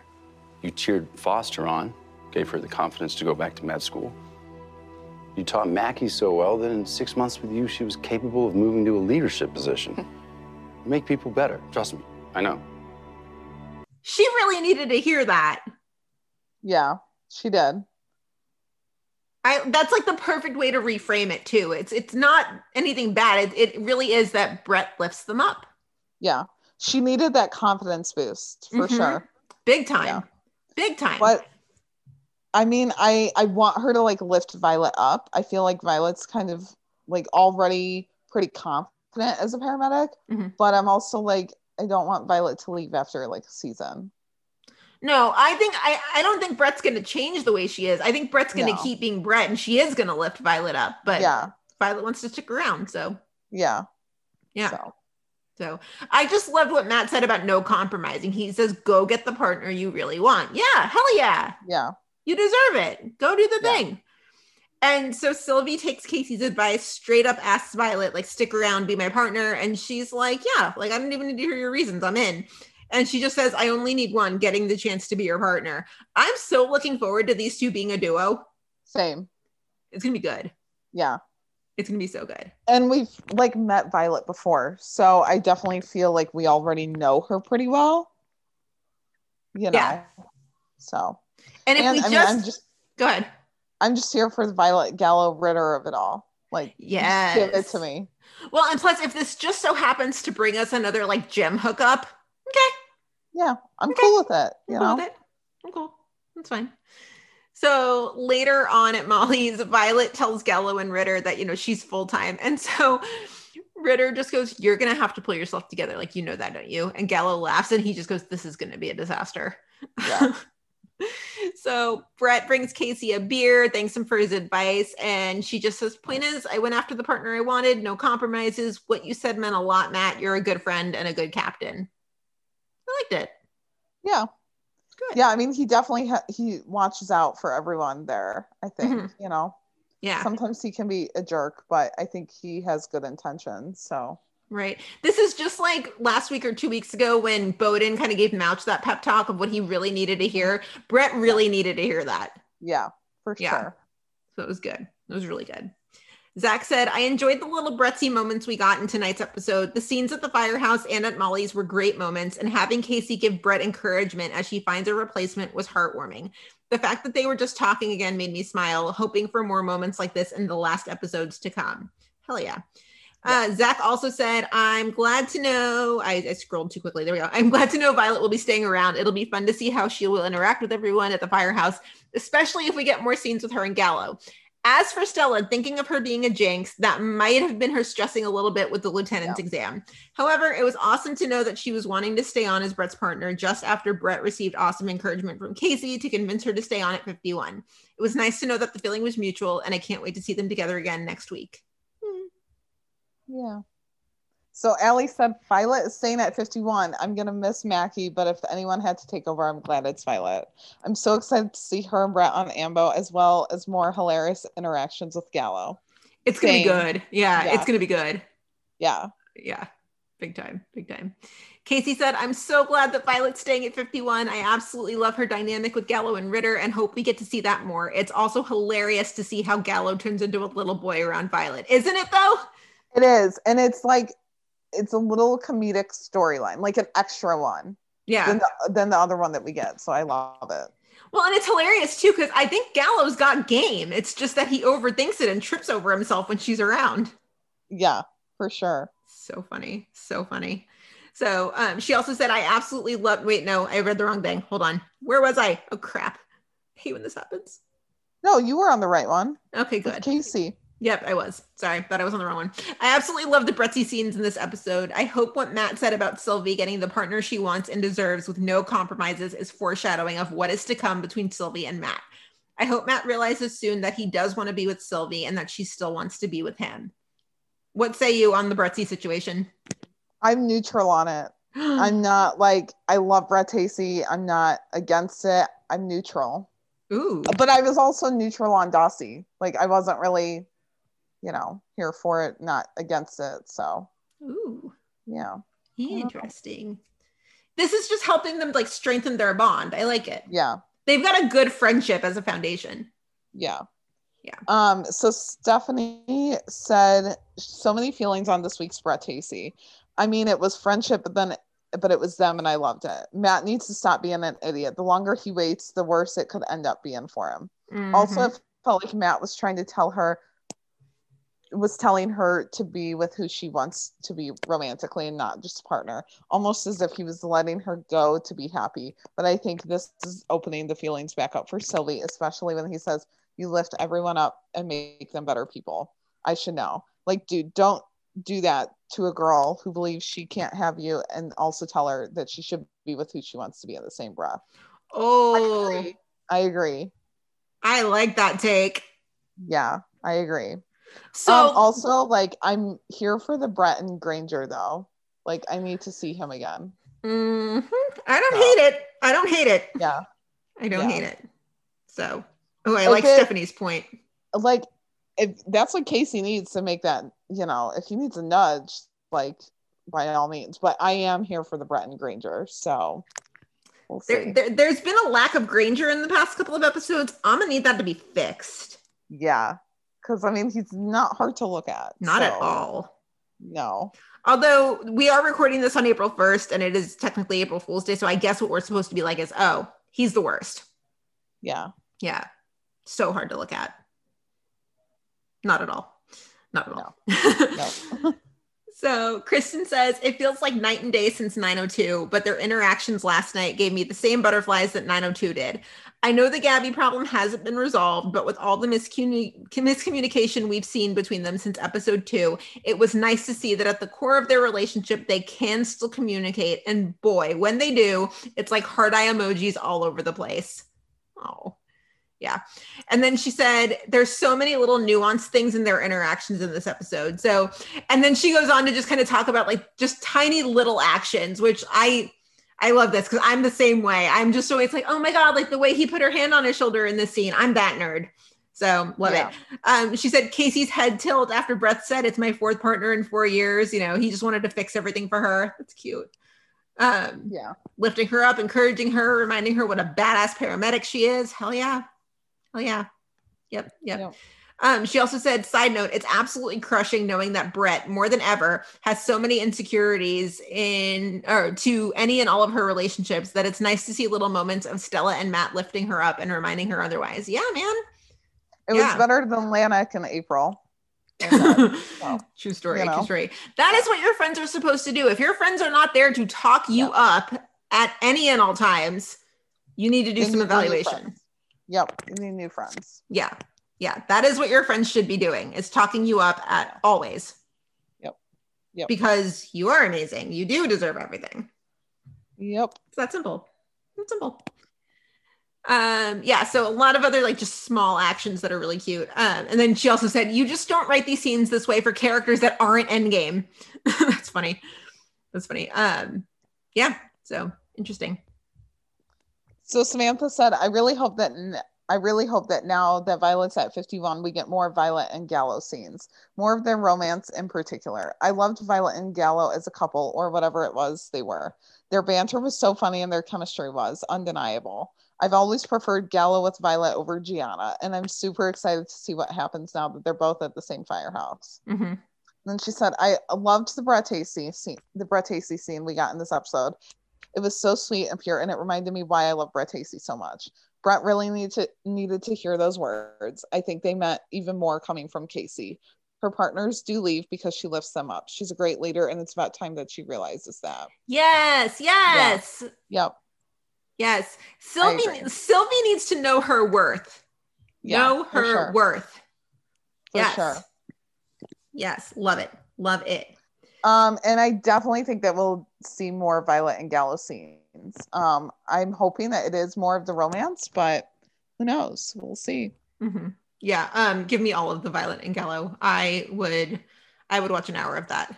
How about a double date between Violet and Gallo and Eric and Ritter and his boyfriend? I die. That would be amazing. I want it. I feel like we've already kind of had a little scene of that. Like maybe Gallo met, I think it was Eric was his name, but I need a double date. So at Molly's, at another bar, I don't care. I just need a double date. I need it. Yeah.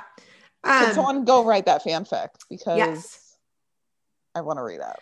I don't spend as much time on the fan fiction sites as I wish I could, but I wonder if any new Violet and Gallo fics have popped up lately. And if you know of any, send them to us, please. I don't really read Fire fan fiction, and I actually haven't read fan fiction in a little bit. So what? I need to get back into it. Yeah, Jennifer. Yeah, dude. I know. It's bad. Bryna will probably kill me for revealing this, but she started writing a fanfic the other day, like a one shot that is going to be like absolutely heartbreaking. So, is it Mansell related? It is not. It is not. I was gonna say if it's heartbreaking, it's not Mansell. No. She's gonna kill me for that, but that's all I'll say before I get myself into more trouble. Sometimes you just gotta get the feels out. Sometimes you just gotta headcanon and you just gotta get it out of your brain. Yep. No shame. Moving into Mouch. Okay, this is where like Drunk Gina was at her peak on Chicago Wednesday. Okay, I thought this was so freaking funny, like so funny. It definitely was. Oh my God. Every single part of this made me laugh harder than the previous one. And yeah, it could have been the alcohol, but also really funny. Really, really funny. Okay, so Mouch learns that Bill Maloney Sr. died and he's like freaking out. And everybody's just like, what are you freaking out about? Like, whatever, Mouch, whatever. They get back from a call. Mouch gets a phone call and he's super excited because he has an audition for pipes and drums. It's the fire department band that plays the funeral marches. Okay. Yeah. Spots only open up in this band when someone dies. So, yeah. So it's like a honor society or something. Like you're in it for life, pretty much. Right? Like the Supreme Court. Yeah. Lifetime appointments. Yeah. I guess so. But also the fact that he's so stoked for the band that plays the funeral marches. Yeah. It's kind of funny. I mean, hey. Okay, so Cruz sees Mouch opening up someone's locker and the locker says bags on it, bags with 2G. Yeah. It's not a person. It's where Mouch has been keeping his bagpipes the whole time since he and Trudy got married. Amazing. The fact that Trudy doesn't want to hear his bagpipe playing, though, like I can just see that conversation happening. It's so perfect, and it's so them. Yep. Oh my God. And Cruz is like, you realize there are guys on first shift that like don't have space for their stuff, right? And Mouch goes, dreams need lockers too, Joe. Dead.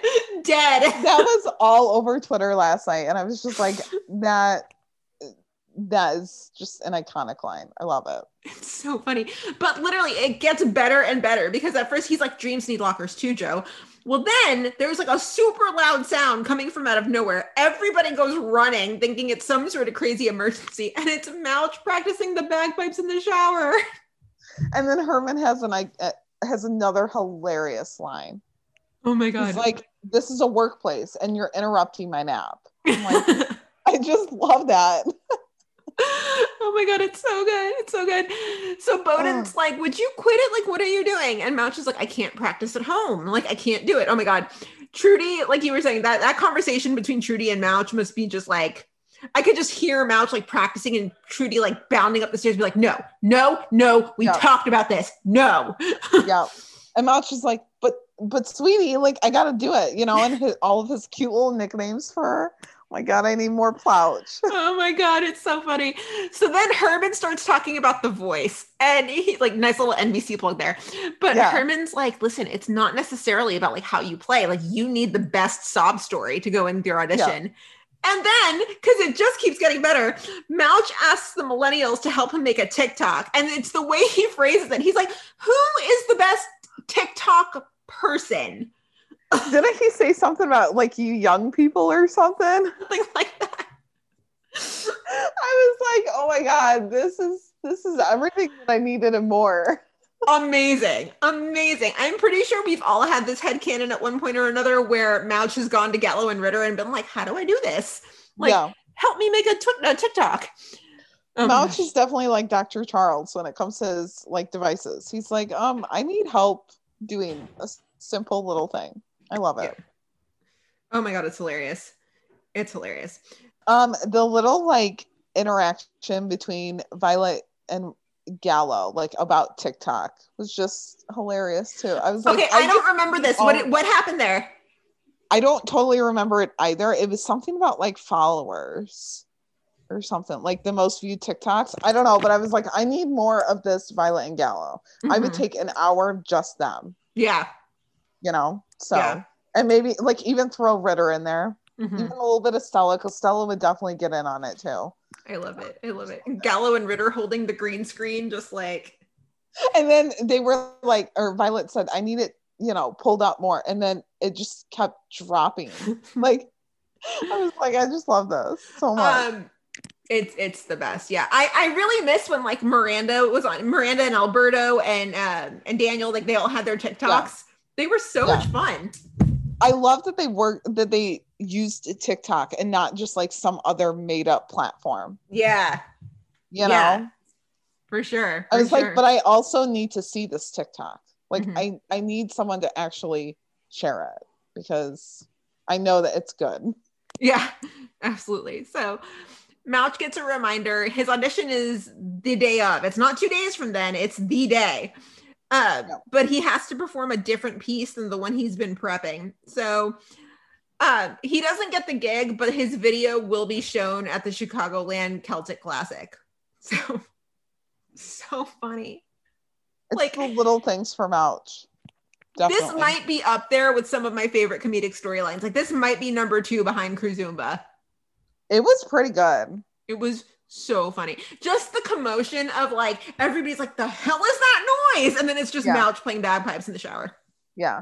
I liked how they kind of brought in, you know, like a little bit of Mouch's like personal background. It wasn't like it was, you know, he built some equipment or something. It was a little bit of his story, his personal life. So do you have TikTok? I have it solely for like a few TikToks. I don't go on it a lot, but when I do, it's a rabbit hole. So isn't it though? Yeah, I have it just to lurk. Like creating is too much time. But I have it just to lurk. And I mean, some of them are really funny. There's actually a guy, I don't know if you've come across this account, but there is a guy who is a first responder, and I want to say it's in Chicago, but he basically like inserts himself into these medical shows to assess like what's accurate and what's not. So he's done a couple with 911 and Lone Star. He's really funny, actually. It's like Firefighter Chronicles or something like that. There's some really funny channels out there. Yeah. So it's hilarious. So I don't know who this one is from, but somebody said Mouch's storyline of auditioning for pipes and drums had to be one of the funniest subplots in the season, if not the whole series. From finding out he's been hiding his bagpipes in a spare locker after Trudy told him to get rid of them 5 years ago, it's definitely one hell of a dream he wants to come true. From playing the bagpipes in the bathroom to getting help from Ritter, Gallo, and Violet to make a video to help sell himself for his audition, only to find out he has to play a recommended piece for the audition. And while he didn't succeed at his dream, it was great to know his video will be played to recruit people for pipes and drums. Regardless, this was a fantastic subplot that had me laughing the whole time. Yeah. So funny.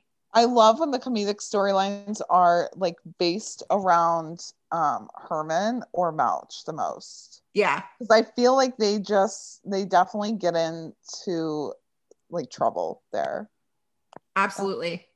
And then they just rope in the millennials, and it's just the best thing ever. It's so good. It's so good. Do you think Gallo and Ritter have TikToks? I feel like Gallo does. I feel like that was the little mention, the TikTok mention. I'll have to go back and watch that. I think Ritter makes TikToks. I think Gallo just lurks. Yeah. Oh yeah. I think Gallo thinks it's silly to make them, but I think he definitely enjoys watching them. But like secretly wants to make them. He just doesn't really know how to go about it. Yeah. Because it's time consuming. I made one and I was like, never again. They are time consuming. Yeah. Yeah. I only downloaded TikTok for work for a client, and I was like, I'll never use this. And then I'm like watching it. So that's nice. I wish it was like, oh, I have to download it for work. No, I just download it to waste time. Yeah. But again, some of them are really funny. Yeah. Yeah. They are. So some of them I'm like, I'm never getting those 30 seconds back. Other ones I'm like, okay, that was funny. TikTok is informational too. So it can be. Hey. Yeah. Yep. Yeah, totally. So go ahead. So Allie said that storyline with Mouch in the audition had me dying of laughter. Did Mouch seriously think that the whole firehouse wouldn't hear him practicing the freaking bagpipes? Also, of course, the millennials suggested TikTok and a sob story for the audition. Mouch's Irish accent was hilarious, and I want to see a clip of just that video and his full audition. Yes, we didn't even mention that, the accent. Yes. Also, can Wolf Entertainment please tweet that out? Put it on their TikTok, something. Please. That's the behind the scenes content that I need. Yeah. Like that's it. I need that. Well, and you remember when they did Crew Zumba that they posted like the unedited cut of them all dancing and just like having a blast and everything? Like I need that. Yeah. That. Yep. So funny. So funny. Oh my God. Christian kills the comedy storylines, like kills them. So funny. He really does. Oh my gosh. Okay. Moving into Stella. So Stella has hung pictures up on the wall above her bunk, and it's a wall of basically inspirational women. I love it. I love it. Okay. So do I. Jen, you have to make a wall of inspirational women. Go. No limit. Anybody. So obviously Stella Kidd. Mm-hmm. This is like one Chicago because that's all that can come to mind right now. So Stella Kidd, Kim Burgess, Trudy Platt, solely for her sarcasm. Haley Upton, just because like she's just beautiful and I love her. Natalie Manning, because I feel like she's very gutsy. Maggie, because I just love her. You could pretty much put all the One Chicago women, couldn't you? Pretty much, yeah. Love it. Yes. Yep. Yes. Yep. Yes. Inspiring women. Okay, celebrities, historical figures, inspirational women you'd put on your wall. Go. Anyone else besides One Chicago, I would say like maybe Jennifer Aniston and Lisa Kudrow from Friends. Okay. Maybe Courtney Cox too. I just love the Friends ladies. Mm-hmm. Lauren Graham from Gilmore Girls and Zoe's Extraordinary Playlist and Parenthood, because I love her. Mm-hmm. Solely, it's mostly just because like I love them and their work. Who else? I don't know. Like, I guess just some of like my childhood ones would be like Hilary Duff. Mm-hmm. I love her. Yeah, I don't know. I think mine would be a mix of like real life people and fictional characters. I've mentioned it before, how like I kind of want to start a collection of like Funko Pops for my desk at work where it's like different inspirational TV characters. So Ruth Bader Ginsburg, gotta be RBG. Dolly Parton, I freaking love her. I freaking love her. And she's just like in control, right? Yeah. And then, I mean, if we get into the fictional characters, I have Leslie Knope from Parks and Rec. I have Christina Yang from Grey's Anatomy. Olivia Benson, SVU. Got all the way to the top. Hell yeah. Inspirational women to put on my wall. Who else would I put? Somebody like Jennifer Garner. I don't know if I would put Jennifer Garner, but maybe someone like her just because of her heart. Like she has such a good heart. Yeah. But that's kind of where I'd start. Yeah. Mine, I think, would be more like fictional characters. Maybe some celebrities thrown in there too, but yeah. I love it. So Stella's got her aunt. She's got Pam Grier, Misty Copeland, and then she's got Gloria Hill, who is the CFD's first and only female deputy commissioner. Didn't get to cross-check this, though, and see if like that was if she was like a real person or just an actor. I did want to check. I didn't get to cross-check that, though. So Severide like threw in a little mention. He was kind of like, I see it's just all women up there. Hell yeah, it's all women. And I was like, yeah, what's the problem with that? Right. You know? And then she was like, oh, my uncle's up there. I mean, he's kind of hidden behind my aunt. I was like, Stella, you don't need to like explain yourself. Like, you're good, girl. You are good. Yeah. And he didn't mean it as in like, what the hell? It was, you know, he's supportive boyfriend. Yeah. Yeah. Yeah. I was like, huh, okay. Just take that. But yeah. So then while they're out on their call, Stella almost gets blown up by a dryer. Can we not? I don't know why we need to hurt the firefighters like every other episode. It's because it's a dangerous job. I mean, it is a dangerous job, but like she just had that beautiful moment with the wall of inspiration. Why? Mm-hmm. Yeah. This poor girl, though. So back at 51, her photos start falling off the wall one by one. And then when they're on their way to the second call of shift, the tire blows when she hits a pothole she didn't see. This poor Stella. Poor Stella, but also the potholes are nothing to joke about. So poor girl. I feel so bad for her. So the only thing that Stella can come up with is that Violet is the Jinx, which like, that's kind of funny. It's funny because like they just introduced her like as a full-time paramedic, but I'm also like, Stella, I don't know. You're just like, you're stressed. She's in her head. Yeah, she's in her head. Yeah. So it's funny. And then she said, she's like, my shift started great. I made out with Kelly in the car before we headed into the firehouse. Why didn't we see that? I thought that it was in there and I just missed like the first little part of fire. Mm-hmm. So I was like, I'm going to have to go back and rewatch it. But if it wasn't in there, then I guess I didn't miss anything. But I love how she just added that in, like subtle flex. Mm-hmm. And then like, she says, we see you. We go on, girl. Mm-hmm. We know. And then she says, I came inside. I had a nice cup of coffee, hung my pictures up. Everything's hunky dory. And that's when Violet arrived. Oh, Stella. Yeah. Goodness. So a bigwig from CFD comes by, wants to talk to the driver of Truck 81, and Stella goes into the briefing room, and it's Gloria Hill. And Gloria just praises her for the way she handled the pothole, and she just says, I came here to shake hands with the man that got control of the rig and saved those kids' lives. It makes me really proud to know that it was a woman, and a woman of color at that. Yep. Love it. So when she leaves, Stella fangirls to Severide about her interaction, and Severide just goes, you are something. And she's like, I am, aren't I? Yep. Yes, queen. Yes, queen. Also, the way that Stella fangirls about her is the way that I feel like One Chicago fans just fangirl about everyone. It doesn't matter who it is. Accurate. Yep. Accurate. So good. So good. Yeah. See, that is the kind of energy that Brett needs. Brett needs an injection of like that Stella self-esteem. Yep. Love it. Love it. Yep. Okay. So then we get into the case, with like the main kind of case of the episode, which is really all this stuff with the laundromats, basically. Yeah. And we get we get like arson Severide, like sort of. It's good. It's good. It is. So stretch it out. There we go. Okay, so we start off. All of 51 gets called to a laundromat that's caught on fire. They get the fire out. Everyone's fine. Mm-hmm. Kelly's just like, why the hell did that happen? Because all the dryers are electric. Like, I don't get it. I don't get it. Do you stand by our statement that Kelly Severide is like the smartest character in all three shows? He definitely is. He just is.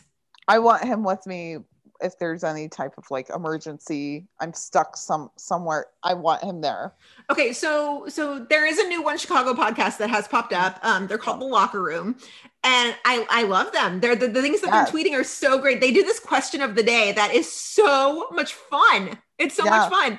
They tweeted the other day about your zombie apocalypse team. You can only have three characters from One Chicago on your zombie apocalypse team. Who do you choose and why? I did not see yours. Go. Mine was, I think it was Jay, Stella, and Severide. Okay. What's your reasoning? So Jay, because the sniper, everyone was saying that. I was like, well, obviously that's the smart one. Kelly, because he's just smart and would know what to do. And then Stella, I think I said just because she's a badass. Love it. And love it. I would want Stella ride together. Yes. Yes. I had Jay and Severide, and every single zombie apocalypse team that was a response on there, every single one of them had Jay and Severide. And then the last one was kind of a toss up. Yeah. So I said Jay and Severide, Jay for the sniper skills, Kelly just because he knows everything about everything. I mean, of course. And then I had Burgess, and I was like, I think just because she's fearless, like, and she's adaptable. She can always kind of, figure things out. Now, somebody did have a good point and was like, you need a medic. So you probably want like Jay and Kelly and like Brett / Violet / like take your pick.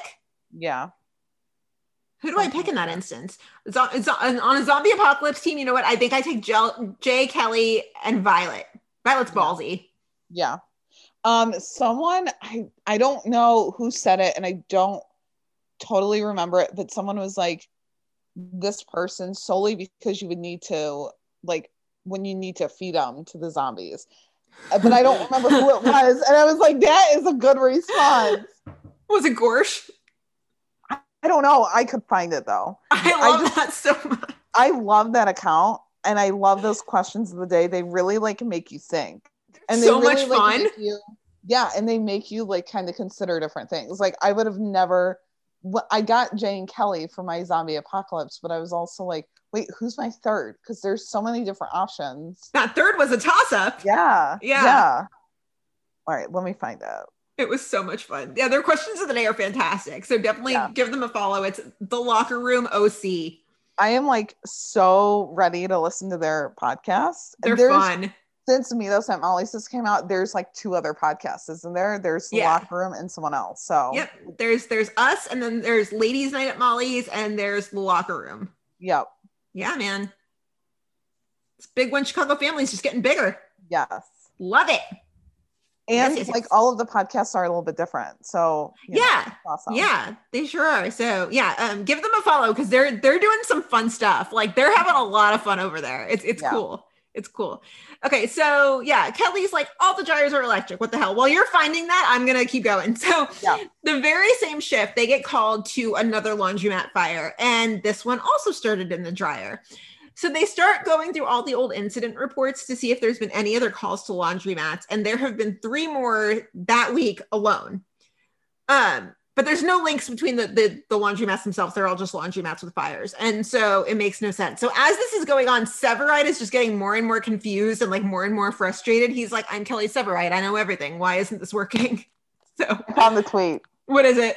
So it was Giovanna D on Twitter. That's her display name. She said, Jay, because his sniper skills will be useful.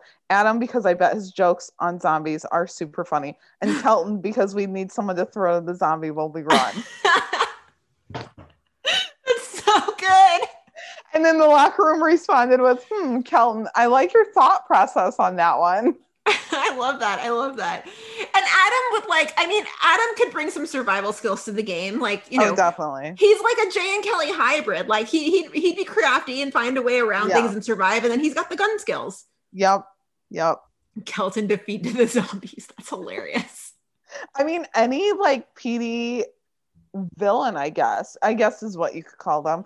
I would, the zombies. So Gorsh is a good one too. Yep. Although he's tiny, so like he won't be very satisfying to the zombies.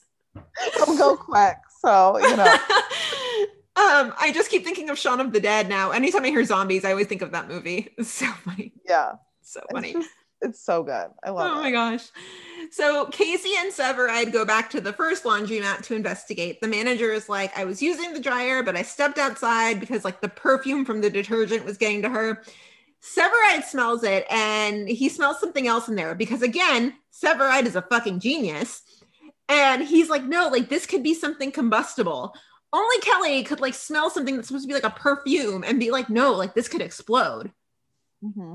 I hope Stella doesn't have any perfume because he's probably, like, a total buzzkill with that. Yeah. She's like, smell this. And he's like, this could catch fire. And she's like, Kelly, stop. Like, stop. Yep. So they go to the place where the detergent's being shipped out and they try to stop basically any more from being delivered. And I mean, Severide is like full detective mode this episode. So he's like, well, Casey, go do this. I'm going to stay here and track down every single box that's been delivered. Kelly missed his calling. He did. He truly Like, did. I realized that he was born to be a firefighter and he's really effing good at it. But like him as a detective, like, yeah. So they get an update from Sev. It was methanol that was put into the detergent. And so they've gotten everyone with the bad badge except for one truck. They track his GPS and 51 rolls up to see the truck on fire. And Bowden's like, if you weren't ducking calls from your office, you would know this isn't a truck you're driving. It's a bomb. Mm-hmm. Dun, dun, dun. Dun, dun, dun. And Bowden picks up the hose and he basically helps Casey and Sev and Herman stop the fire. This is why Bowden is such a good leader, is that he's not afraid to get his hands dirty. I just love Bowden. Same. I love him. Bowden's the best. Bowden is what a leader should be. Yeah. He can discipline, I feel like, but he also wants to like be in the nitty gritty. And you know he's there for his team. Yeah. He's a great boss. He's a really, really great boss. I love it. Moving into Casey and his concerned son. You know what I need? I need Gallo to slip up in one episode and call Casey dad. Yeah. That's all I want. Like just by accident. And he's like, oh, wait, I didn't mean that. I'm so sorry. Yeah. I pay good and then money I for need it. Violet to be around to like give him crap after. Did you just? Yeah. Because Violet would totally be like, did you just, all right. And then just keep like rolling with the punches. Yeah. And Gallo's like, let it go. I didn't do, leave me alone. Stop it. And she's just like, okay, dad. And you know, she just like kind of drops it to Ritter too. Like, did you hear what Gallo said? Yeah. I need it. That's the next comedic storyline. It has to be. Derek, please write that. Yeah. And anytime Gallo is like lieutenant, I'm like, or not lieutenant, like captain, I'm just like, captain, dad. Yeah. So while they're on the laundromat call, Gallo is just like, okay, well, something's a little odd with Casey. Like something's up. Mm-hmm. They get back. Gallo's like, are you okay? And Casey just gets mad at him. Casey's just like, he lashes out when he's like defensive. It's just, man, I wish he wouldn't do that. There are people who care about you, Matt. Right. He's lashing out at Gallo, and I don't know if it's because he feels like Gallo's overstepping or if he just feels like Gallo's the new guy and he's like, why are you even commenting on this? I don't know. I have thoughts on Gallo, like kind of seeing what's up with Casey. I think he thinks that they're overstepping because they're starting to get into like uncomfortable territory for Matt. Like Matt doesn't want to talk about it. The only person who can get through that and like not overstep is Kelly. Yeah. So I don't know. But yeah, Casey's just mean. He's like, when we finish clearing a fire, your job's to grab a pike pole, get ready to do overhaul, not stand around gawking at me and playing junior doctor. Next time those bells go off, I better see you doing your job. Okay. Mean person, you. Yeah. But then he's like fine with everyone else. Casey is. I'm like, dude, why? What's the difference? Yeah, exactly. So Gallo goes on a grocery store run and he gets more aspirin for Casey. And he takes a second to say one more thing. Hey, not to pry anymore, but can I say just one thing? You really crave the rolled up newspaper, don't you? No, I don't, really, but, remember how you called me out after the gas station fire? Uh-huh. You were mad because by not reporting my situation, I robbed you of your accountability. I said I remember. Well, it's kind of a two-way street, isn't it? Meaning? How can your firefighters look out for their captain if he's withholding information from them about his own situation?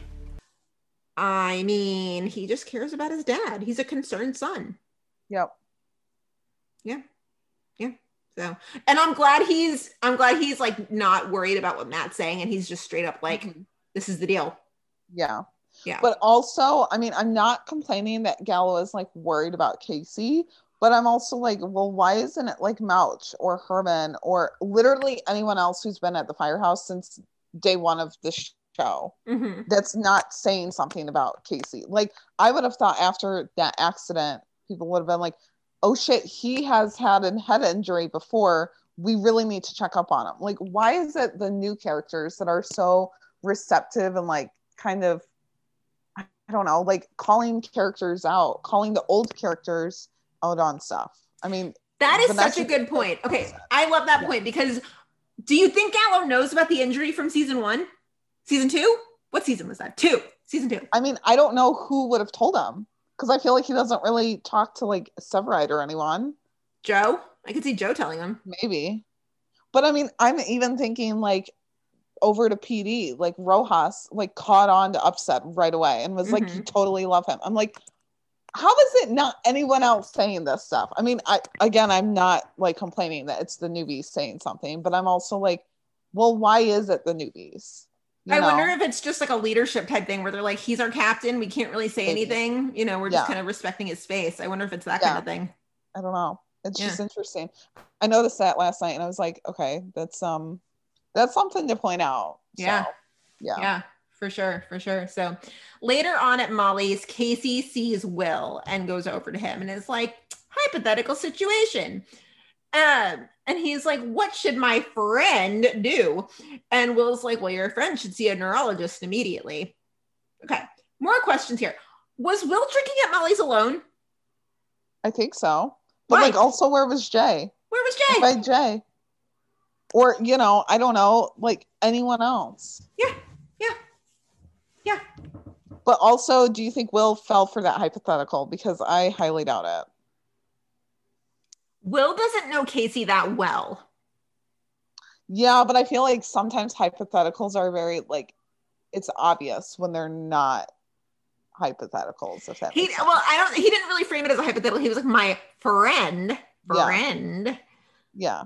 But Will doesn't know Matt that well, so I don't know if he would see through that. Yeah. I don't know. And then when Will said that, I was like, well, no, duh. I mean, anyone could have told you after you have a head injury, you need to go see a neurologist. Right. Especially if all of this other stuff is happening to you. Yeah. Even just a doctor, like someone. Ugh. He's so stubborn. Just go to the doctor, please. You know what, though? I wonder if he's putting it off because he's afraid to find out. Like, what if this is the head injury that ends his career? He's probably afraid. Yeah, he's probably in some form of denial. Yeah. He doesn't want to go and find out because, you know, whatever the outcome is, he's just going to have to deal with it. And this time he's alone to deal with it. Before he had Gabby. So, you know. Yeah. So crazy. Oh, Casey. So Zach says, as for Casey, I'm glad that it looks as if he's finally going to take his head injury seriously. And it was nice to have a Will Halstead appearance to get the ball rolling on that, especially with Gallo showing concern for him throughout the episode. Glad that Gallo's words got through to him and that we can finally see the issue resolved. Yep. So Catherine said, I'm done with Casey's head injury storyline. He needs to see an effing doctor and stop being an ass to his son.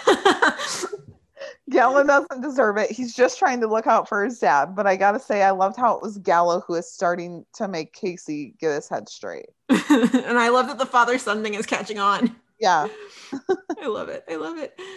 Allie said, as I scroll past it, Allie said, okay, first off, and in all caps, Casey needs to see a fucking doctor. That conversation with Will did not count. Also, apparently head injuries make him an asshole because the first time around he snapped at the guy at the restaurant and now he's snapping at Gallo for simply checking up on him when he's visibly struggling. Good point. Yep. At first I thought it was just Captain Casey again, you know, like when he first became a captain, but I'm like, no, I think it's the head injury. So. Yeah, when he gets defensive, he lashes out. Yeah.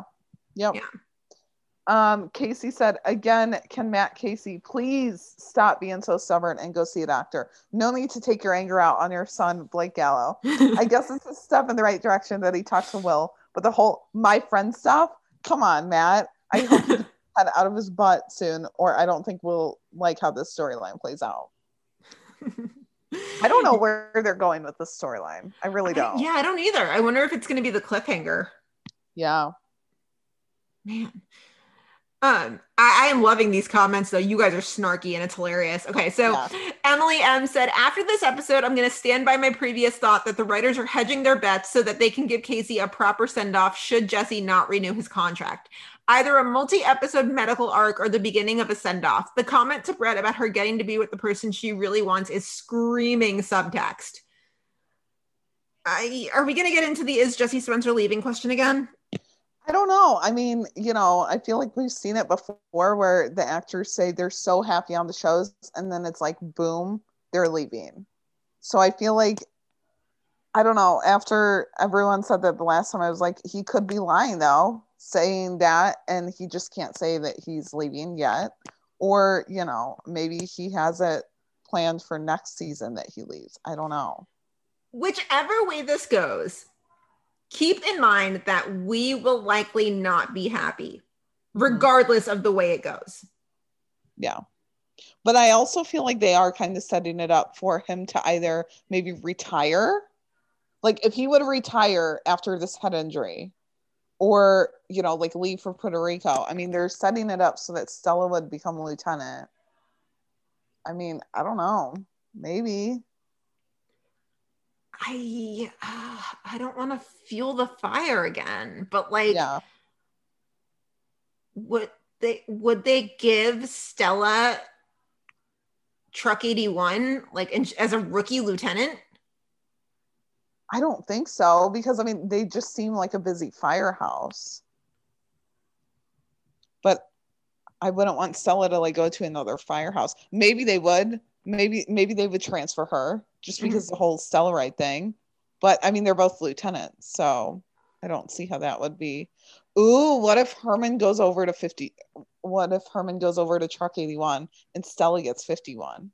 Ooh. Or whatever truck he's on. Like engine. Yeah, because Herman was the rookie lieutenant at first. Right. So maybe. I don't know. Or Granger Granger comes in. There's a lot of possibilities, but I don't know. There's no need for them. We're speculating because Jesse Spencer's not leaving. There. I'm in my own version of denial. People are also saying that like Bowden retires and Casey goes to battalion chief. I saw that on Twitter. You knew exactly where I was going with that. Okay. And I was like, I don't know. Because Casey has that head injury and I feel like you got to be in very sound mind to be a battalion chief. But I don't know. Were we ever able to confirm if that image was real or not? Because a lot of people were saying it was fake. I saw that someone said that it was fake. And I didn't look too much more into it because I was like, I'm not diving into this. I try not to get my hopes up. So I'm like, I need to click out of it before I go any further. No, we're just speculating and we're making ourselves worry for no reason because Jesse Spencer is not leaving. Right. No, right. He's not. Right. No, he's not leaving. He's staying put. No. No. Taylor Kinney and Jesse Spencer will be on the show until it ends. I can't. Right. And because these are Dick Wolf shows, they're never ending. Right, basically. Or they will like resurrect characters. So not resurrect, but bring back. So, 10, 15 years from now, like we'll be gearing up for the epic crossover event that gives Casey his own spin-off a la Stabler and the crossover happening right now. Literally. Yep. Yes. Yeah. These shows are never ending. No. Which, I mean, I'm cool with. So. Yeah. Same. So take us through Samantha. So Samantha said, thank you, Will Halstead, for explaining to Casey that you don't mess with head injuries. But you already knew that, Casey, or at least you should have. I know he remembers the last head injury he had in season 2. Casey is stubborn as hell, but I love him anyway. I can't help it. I'm just glad he's finally seeking medical advice from someone. Yeah, no, I mean, you don't mess with head injuries. It's just that he's in denial. He's in denial. Yeah. Which I could easily see the last frame of the season finale be like him taking some sort of injury or like something falls and then you just hear Casey and then fade to black. Mm-hmm. Something like that. I could see that. Yeah. Yep. So I understand why he's in denial though. He doesn't want to like leave his career. He doesn't want to jeopardize it. But it's also like the more you let it go, the worse it's going to get, right? So just get some help, Matt Casey, please. Please. Please? Like, please. Please? My goodness. Any other notes on Fire?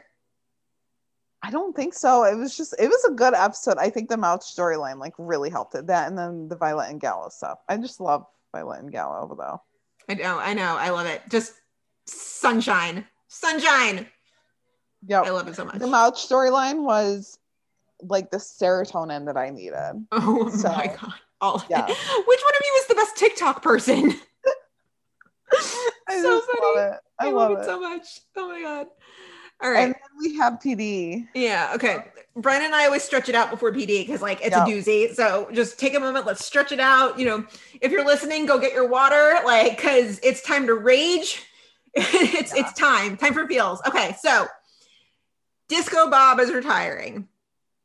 Does he realize how lucky he is to have made it to this point in his life? I mean, on the police force and in the PD franchise or in the One Chicago franchise. So yes. Yeah.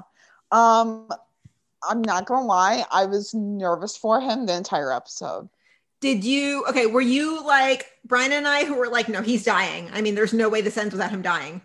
Oh yeah. And then like 30 minutes in, he was still okay. I'm like, no, this is too easy. Yeah. I looked at the clock and I was like, we still have 30 minutes and there's like 1,000 different ways that this could go. So yeah, I thought for sure the minute when he walked into med and when Adam walked in and was just like, how's he doing? I thought for sure that was going to be the scene where he's like, oh my God, Adam, like he coded, yeah. We lost him. Yeah. Yeah. A lot of us were completely wrong. When they walked out of the warehouse, I was like, no, that's too easy. Like there's still something that's going to happen. Mm-hmm. I'm glad that I like put it that way in my head so that I wasn't let down. Yeah. Yeah, you know? Absolutely. Yeah. So literally all the dads in this franchise die, and yet somehow Bob Ruzick is still alive. So he is a lucky man in multiple ways because, oh boy. Okay. So Voight gives Adam a bottle of like something to celebrate. I couldn't tell if it was like whiskey or if it was just wine, but like if it was wine, I mean, that's a little cheap, no? I feel like wine's kind of out of character for Voight because he usually like does scotch or whiskey or something. Yeah, like red wine is like cheap, right? He probably spent like $10 on that, which like, okay, like tell me you don't like the guy without telling me you don't like the guy. Right. Yeah. So Burzek are on their way to pick up Michaela. Could they get more domestic and adorable? Someone, for the love of God, please tell them that they are married. Like, please. Right. But also the way that like Adam just threw it in. He's like, yeah, I'll go with you and pick up Michaela. Like, I mean, he was driving anyway, so I figured. But I just want to know what she calls him. Does she call him Uncle Adam? Call him Uncle Adam? You know, just, I don't know. I just need to know more, and I need to see interactions with them. Oh my God. If she calls him Uncle Adam, I will die. Yeah. Oh, it kills me. Okay, but they have to swing by Disco Bob so Adam can drop off the super cheap bottle of wine. And the conversation leading up to the door is pretty interesting, right? So Adam's like, come on in, like he'd love to see you, whatever. And so he's like, does he know? And Adam goes, what, how many times you've broken my heart? Like, yeah. Hang on. Okay. First of all, I'm not taking sides in the big Burzek debate. Like, you can't make me do it. It's been 8 seasons. We have put way too much into this for one of us to take sides. Not happening. However, you're both equally at fault, Adam. Yep. Equally. But then the little thing that he says where he was like, if he had a choice, he would pick you and so would I. I was like, so you love her. Get back together, please. Do you think it's fair to say that the fuck ups in the early days, like the early seasons is basically where Ruzick fucked up. Mm-hmm. Do you think it's fair to say that Kim just has not forgiven him? Yeah. I think he was immature there and Kim sees that and still kind of holds that over him, I guess. Right. You know, like she still sees him as that immature rookie cop who was plucked right out of the academy. You know, and she kind of is like, he'll never grow up. Yeah. But, oh my God. Then when he's all domestic and cute with her, I'm like, but no, he has grown up. Yeah, I mean, I feel like his actions from like maybe after season 6, because we don't talk about season 6, but his actions from like post breakup to the end of season 5, and then the beginning of season 7 to now, because we just don't talk about season 6. But I think his actions have shown that he has changed and he wants to be with her. He has become a better man because of her. And she just turns a blind eye to it. She just decides not to see it and to hold that against him, that he will forever be that guy who couldn't put a ring on it in season 3. Yep. Yeah. So, so they get to Bob's, they find blood. There's no Bob. And his phone is like stuck in the snow. So there is a text on Bob's phone that just basically says, if you don't deliver, it's over. But the little details here. Okay. Can we please talk about the fact that Adam could not bring himself to read this message? He had to hand the phone to Jay. Yep. My heart. Yeah. My heart. And I loved that in like that scene. And then the one in the bullpen, we kind of saw Jay interact with Adam a little bit. Like whether it was a hand on the shoulder, I noticed that. Reading the phone, the little like dig or whatever in the bullpen. I just liked seeing Jay interact with others, and I need more of it. I've said that time and time again. Yeah, because he literally only ever interacts with Haley. Yeah, or Voight. Yeah. And I need to see more of him interacting with people so it doesn't look like he hates all of his coworkers. I never took it that way, but I could see how you would think that. Yeah. I need it. That's so great. That's so great. Okay, so Hank tells Kim to pull all of Bob's old cases. Adam's like, all he's ever done is work traffic at White Sox games. Like, you're really not going to find anything. And Hank's like, no, just do the work. Do the work. So Adam visits, air quotes, visits a guy named Benny. We are 7 minutes in and Adam has already pulled a gun on someone. Yeah. Did Benny look familiar to you? Like the guy who played Benny? He didn't. However, it wouldn't surprise me if he's been in other episodes before. That happens a lot. He has. I will look it up because I meant to look it up last night and I was just like, he just looks familiar. Yeah, that happens a lot. I watch a lot of other TV though, so he could have easily been in something else. But also, I mean, the early season vibes that this episode gives off though, like, tell me we haven't seen that scene before, like with Voight and Aaron in the early seasons, right? Oh, we definitely have. Yeah, the early season vibes though, it's good. It's good. Yeah. But also the fact that we're 7 minutes in and Ruzek has already pulled a gun on someone, I was like, oh, it's going to be one of those nights. Yeah. Okay. Bob had a gambling problem, which I don't think we ever knew before, but it doesn't surprise me. I mean, he's just shady. And I was thinking more about like his past episodes that he's been in. And I'm like, you have been shady. Like, oh, okay. Benny was Officer Delaney. Okay. I believe he was the dog cop with Burgess. Let me look. Oh my goodness. Yes. Yep. The one that wanted to sleep on the job. And she's like, my name is Burgess. Feel free to forget it. Yes. Yeah. That was it. I'm pretty sure. Yeah. That's funny. He was in a few other episodes of PD. So nice. Yeah. So yeah, I mean, I'm not really surprised. He is kind of shady now that I think about it. Yeah. Because the last time he was on PD, he ended up in the hospital then too. Yep. Yeah. It's about right. He always gets Adam in trouble. So he does. Yeah. So it turns out Kim followed him there because we find out that Bob just paid off an $80,000 debt. Like shit. Kim followed him there to make sure he didn't do anything extracurricular. Again, that's love, Kim. That's love. Yep. But no, you're please following him. Yeah, please continue to tell me how it's not real. Okay. Right. I noticed a few little like upset and Berserk parallels this episode when Adam was like, you following me?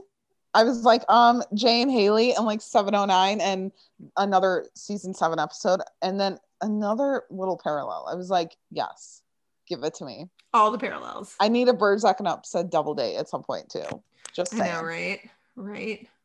Only Burgess would never call it a double date. Oh no. Like, it's just friends getting together. We're not dating. Which they did have that in like season 5 at Molly's. It wasn't a date, but it was like the 4 of them together. So I need more of that. Yeah. Yeah. Yes. Ugh. But you can also tell in this moment, like, I mean, Adam just went in and pulled a gun on a guy and is like, where the fuck's my dad? But you can tell, I mean, the fact that Kim is there is just keeping Adam kind of calm. Yeah. She has a way of like grounding him. Yeah. With whether it's just a touch or just like a calm word, something. Yeah. Mm-hmm. Mm-hmm. So Bob's phone gets a text from the same number, only this time there's a video. The 301 vibes here of like, yeah. Los Torontos, this is this Hispanic gang in Chicago. They have Bob and they basically need the name of the snitch who's giving them issues. And he even says in the video, he's like, you need to give him this name or I'm gone for good. Like, I'm gone. Adam had a conundrum. He was stuck between a rock and a hard place. Like he really, really was. He did a good job of keeping it together. Yeah. But yeah, I agree. There was times where I saw his face and I was like, someone please just give him a hug. Actually, right. Like, let's all give him a hug. Well, this next scene in the bullpen, they did such a good job with this of like, they would like, they show the bullpen and then like focus on Adam's face and then show the bullpen again and come back to Adam's face. And you could just tell the wheels were turning. Mm-hmm. Yeah. Yeah. Also, Patty has just a really good like sad face. You see it one on his SVU episode and then like also last night. And it was just like, oh, so adorable. Adorable. So here are the details on this gang, Los Torontos. So they've mostly run, air quotes, unchecked, but have lately taken a few hits from CPD. So I guess they've just been doing whatever they want, but then lately kind of CPD has been like butting into their business. Yeah. They primarily run in Pilsen. They run like around different areas, but they're primarily in Pilsen. Do you remember when Brett lived there? No, not totally. Like when she first joined? The like early seasons of Fire are fuzzy to me. I gotta like go back and rewatch them because there's been so many seasons that I'm like, I forgot that happened. So I feel like I remember it, but not totally. Okay, so you're a Chicago local.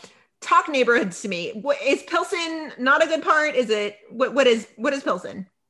I don't know totally about like the different neighborhoods. I want to say, is it like near the south side? Because if it is, I don't ever go that way when I go into the city. Because I'm like 45 minutes to an hour outside of the city. So yeah, it's like by Chinatown. Yeah, it's like kind of south side. I've heard that it's like becoming kind of a hipster area, but that's about it. So I don't know. Someone else can tell me that I'm wrong, but it's like by Bridgeport and stuff. So I thought Bridgeport was like swanky. Bridgeport's like where Voight's from. I thought Burgess was from Bridgeport. No, Voight lives in Bridgeport. Oh. Remember the episode where Ray got shot? He like, made that triangle. He lives in Bridgeport. Because I think that's kind of part of his storyline. He's like a South Side guy or something. Okay. I don't know. Again, I'm like 45 minutes to an hour outside of the city. So whenever I go, I just like hang out in River North and like Michigan Avenue. So Jay and Will are Southsiders too. Isn't Canaryville Southside? I believe so. And Ruzek like grew up in Canaryville and Beverly. Yeah. Will, and the only reason I say like Canary is on the south side is because isn't Will a Sox fan? You froze what? Again. You froze, sorry. Yeah. Isn't Will a White Sox fan? Yeah, White Sox are south side. White Sox are south side. Cubs are like north side. Got it. Okay. Yeah. Canaryville is south side. It's like further down than Bridgeport. Okay. This has been your Chicago geography lesson for the night. Right? Okay, so the blood from Bob's house leads us to this guy, Hector Santiago, but I mean, it's a dead end because Hector dies like the minute they arrive. Kim shows Adam what Bob was looking for, and he was looking for the real name of this snitch. And he couldn't find it because he doesn't have the clearance. He's just a beat cop. He doesn't have the clearance that intelligence does. And so there's a second video from Bob. Time's almost up. So they have this conversation, or Adam basically takes all of this new information to Voight. And so it turns out that Bob has been doing favors for the gang. Merlin works for a DA task force It investigates cartels, including Los Terranos. I mean, this CI, he's indexed in over 30 cases. He is very good at what he does, whoever he is. Okay, so say you're me, right? What happens next? Find Merlin's real name, make the trade. So we make the trade, your old man walks out alive. I mean, that's the hope, right? But Merlin's dead. That's for sure. We're talking about trading one life for another. But one life is Merlin, who's a gang member. He's a rat. Boss, you don't get to the position that Merlin's in by living some clean life. Adam, you don't get to the position your father's in by leading a clean life, do you? No, sir. I realize that Hank is trying to be like the old wise boss / father figure, but anytime he's like, we don't get to decide who lives and dies, it just doesn't compute. It means nothing coming from Hank. Nope. Yeah. Because he's done that before. Yeah. So. Yeah. Like, we're not in the business of signing execution papers, says the guy who killed what's his name in the season 3 finale. Yep. Yeah, that's rich. That's rich. I don't remember the killer's name, though. Do you remember his name from the season 3 finale?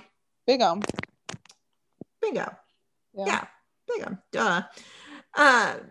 Okay, so Voight's like, listen, we're going to this task force. Like, we're going to get the snitch's name, but we're like, it's going to be like a worst case scenario that we have to make the trade because Adam wants to make the trade. He wants to give the real name in exchange for Bob. And he doesn't care if the CI dies.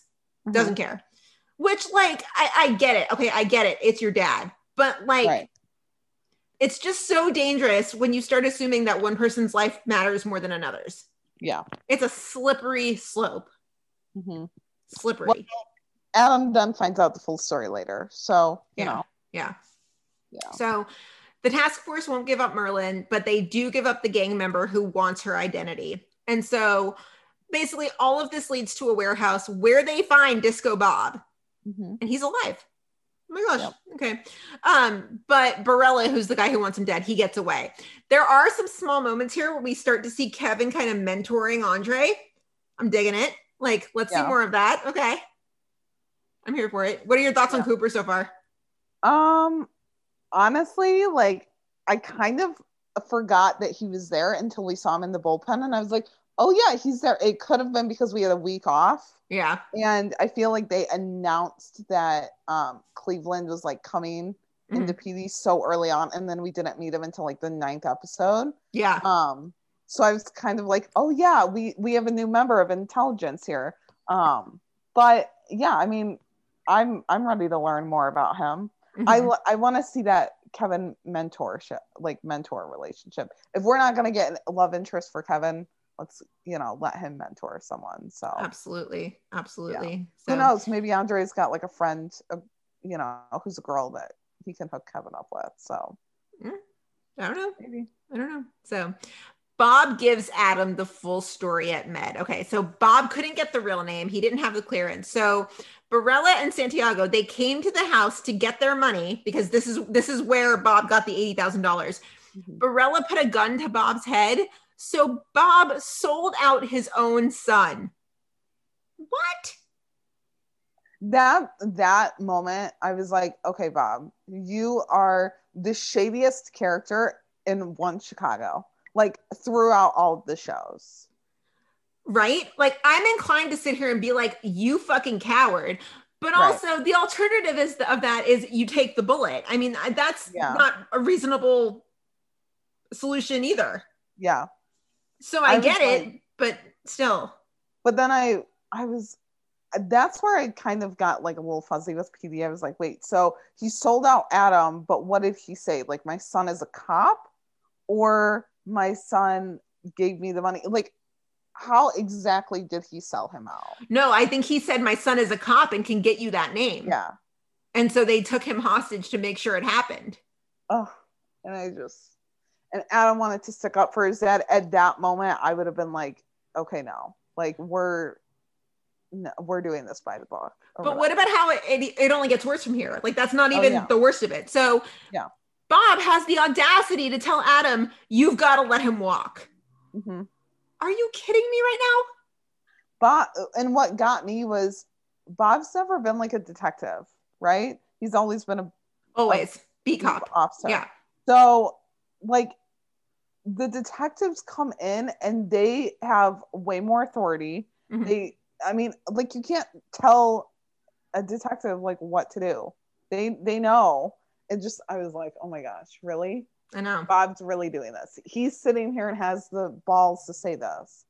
I couldn't believe that. So Bob is like, I don't want to lose my pension. Like they would file charges against me. I don't want to ruin my legacy. Or he's like, I don't want to ruin our name. And Adam makes sure to emphasize, he's like, our. It's not just you you're fucking over me. Yep.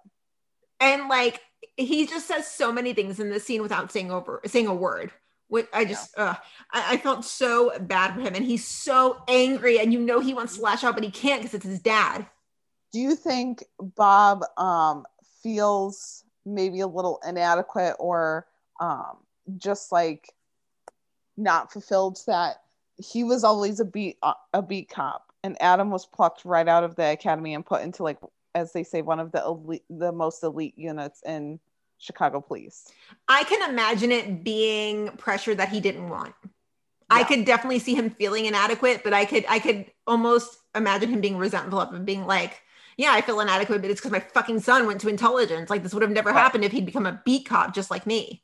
I could also see Bob kind of being like, you know what? I would have never really wanted that responsibility anyway, of being a detective, being in a unit, all that. So I don't know. I was just kind of like, I wonder if like Bob feels some sort of resentment or jealousy, that like his son was, it's not even like he was on the job for 3 years and then like became a detective. Like he was plucked out of the academy. Right.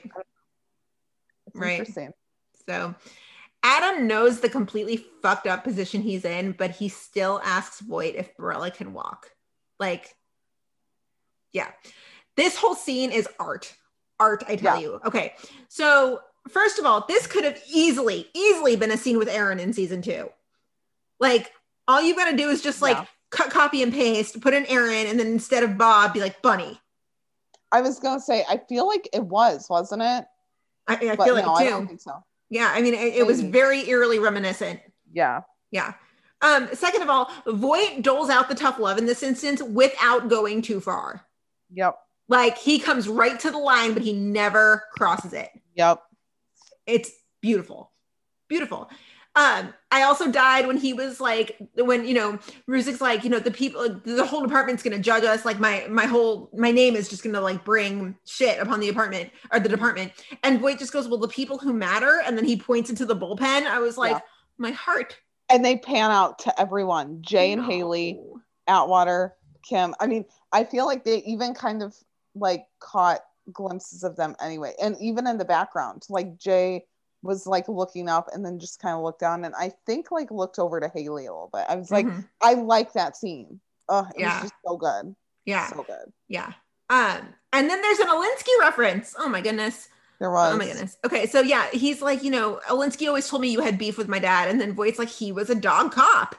And then you see the faces of everyone in the bullpen. Like, everybody's just kind of like, okay, yeah, a little awkward. And then Andre's like, I don't know what's happening. Like, yeah. And then third, I mean, just the respect, like the tough love is happening and, and Adam's just taking it. He's not being stubborn. He's not being belligerent. He's not talking back. He is just like, I understand. He's just absorbing it. He's like, no, I get it. He's like, and it's almost like he's saying without saying, like, I get it. I completely understand, but I had to try. Yeah. Adam could have totally blown up at Hank. Mm-hmm. Totally. Mm-hmm. And stormed out, but he didn't. Adam definitely has a respect towards Voight and Al. I mean, I feel like he looks at him like a father figure. I think all of them kind of do, but I feel like Adam realized how shitty Bob was throughout his childhood that now maybe he'll even kind of set him more that like Ruzek looks up to Voight. Big time. Yeah. Do you think it's because Hank is the cop that Adam always wished his dad would be? Could be, yeah.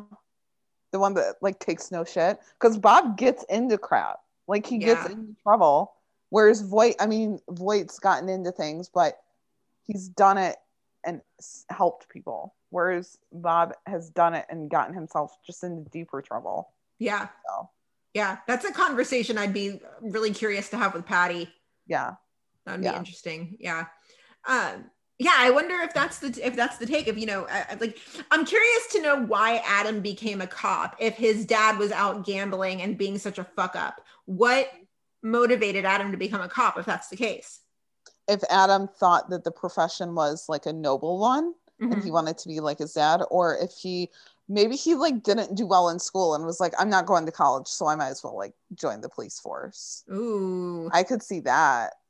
Like maybe he was like a class clown and, he needed someone was like, you need to like toughen up or, straighten up and mature. Yeah. And he just like joined, but he was engaged in stuff. So it's not like he was 18. Mm-hmm. I mean, I guess he could have been, but yeah, he was definitely older when he joined. I don't know. Interesting. I don't know either. No. And the way that Hank is a father figure to like everyone, just the execution is just. But all in different ways. Yes. I feel like. Yes. Yeah. This shit is hard, guys. Being a TV writer is hard. And I just need more backstory. Yeah. From everyone. But the way that these stories are being woven together and it's just so good. It's so good. Okay, so they get an address for this warehouse, and on the way, Adam says something like slightly concerning to Kim. Yeah. So he's just like, in the past, we've thrown cases out. We've just let people walk because it would just be a lot easier. And this one, we're just going to stick to like, what the fuck?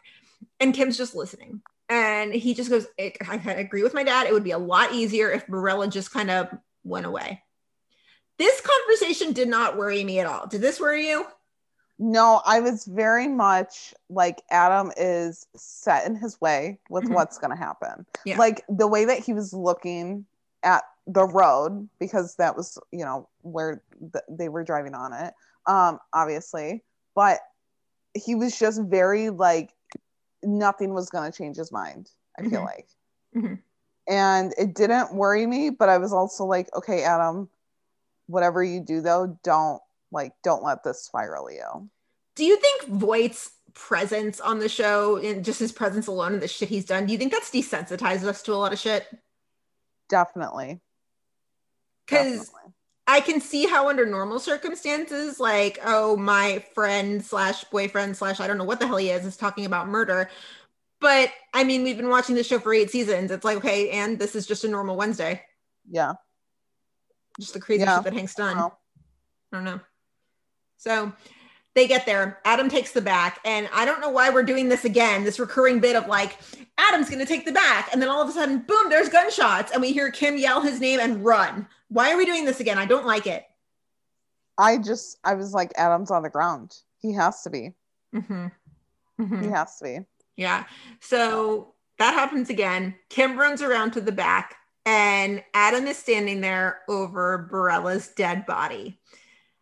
Now, Kim could have said anything in this moment.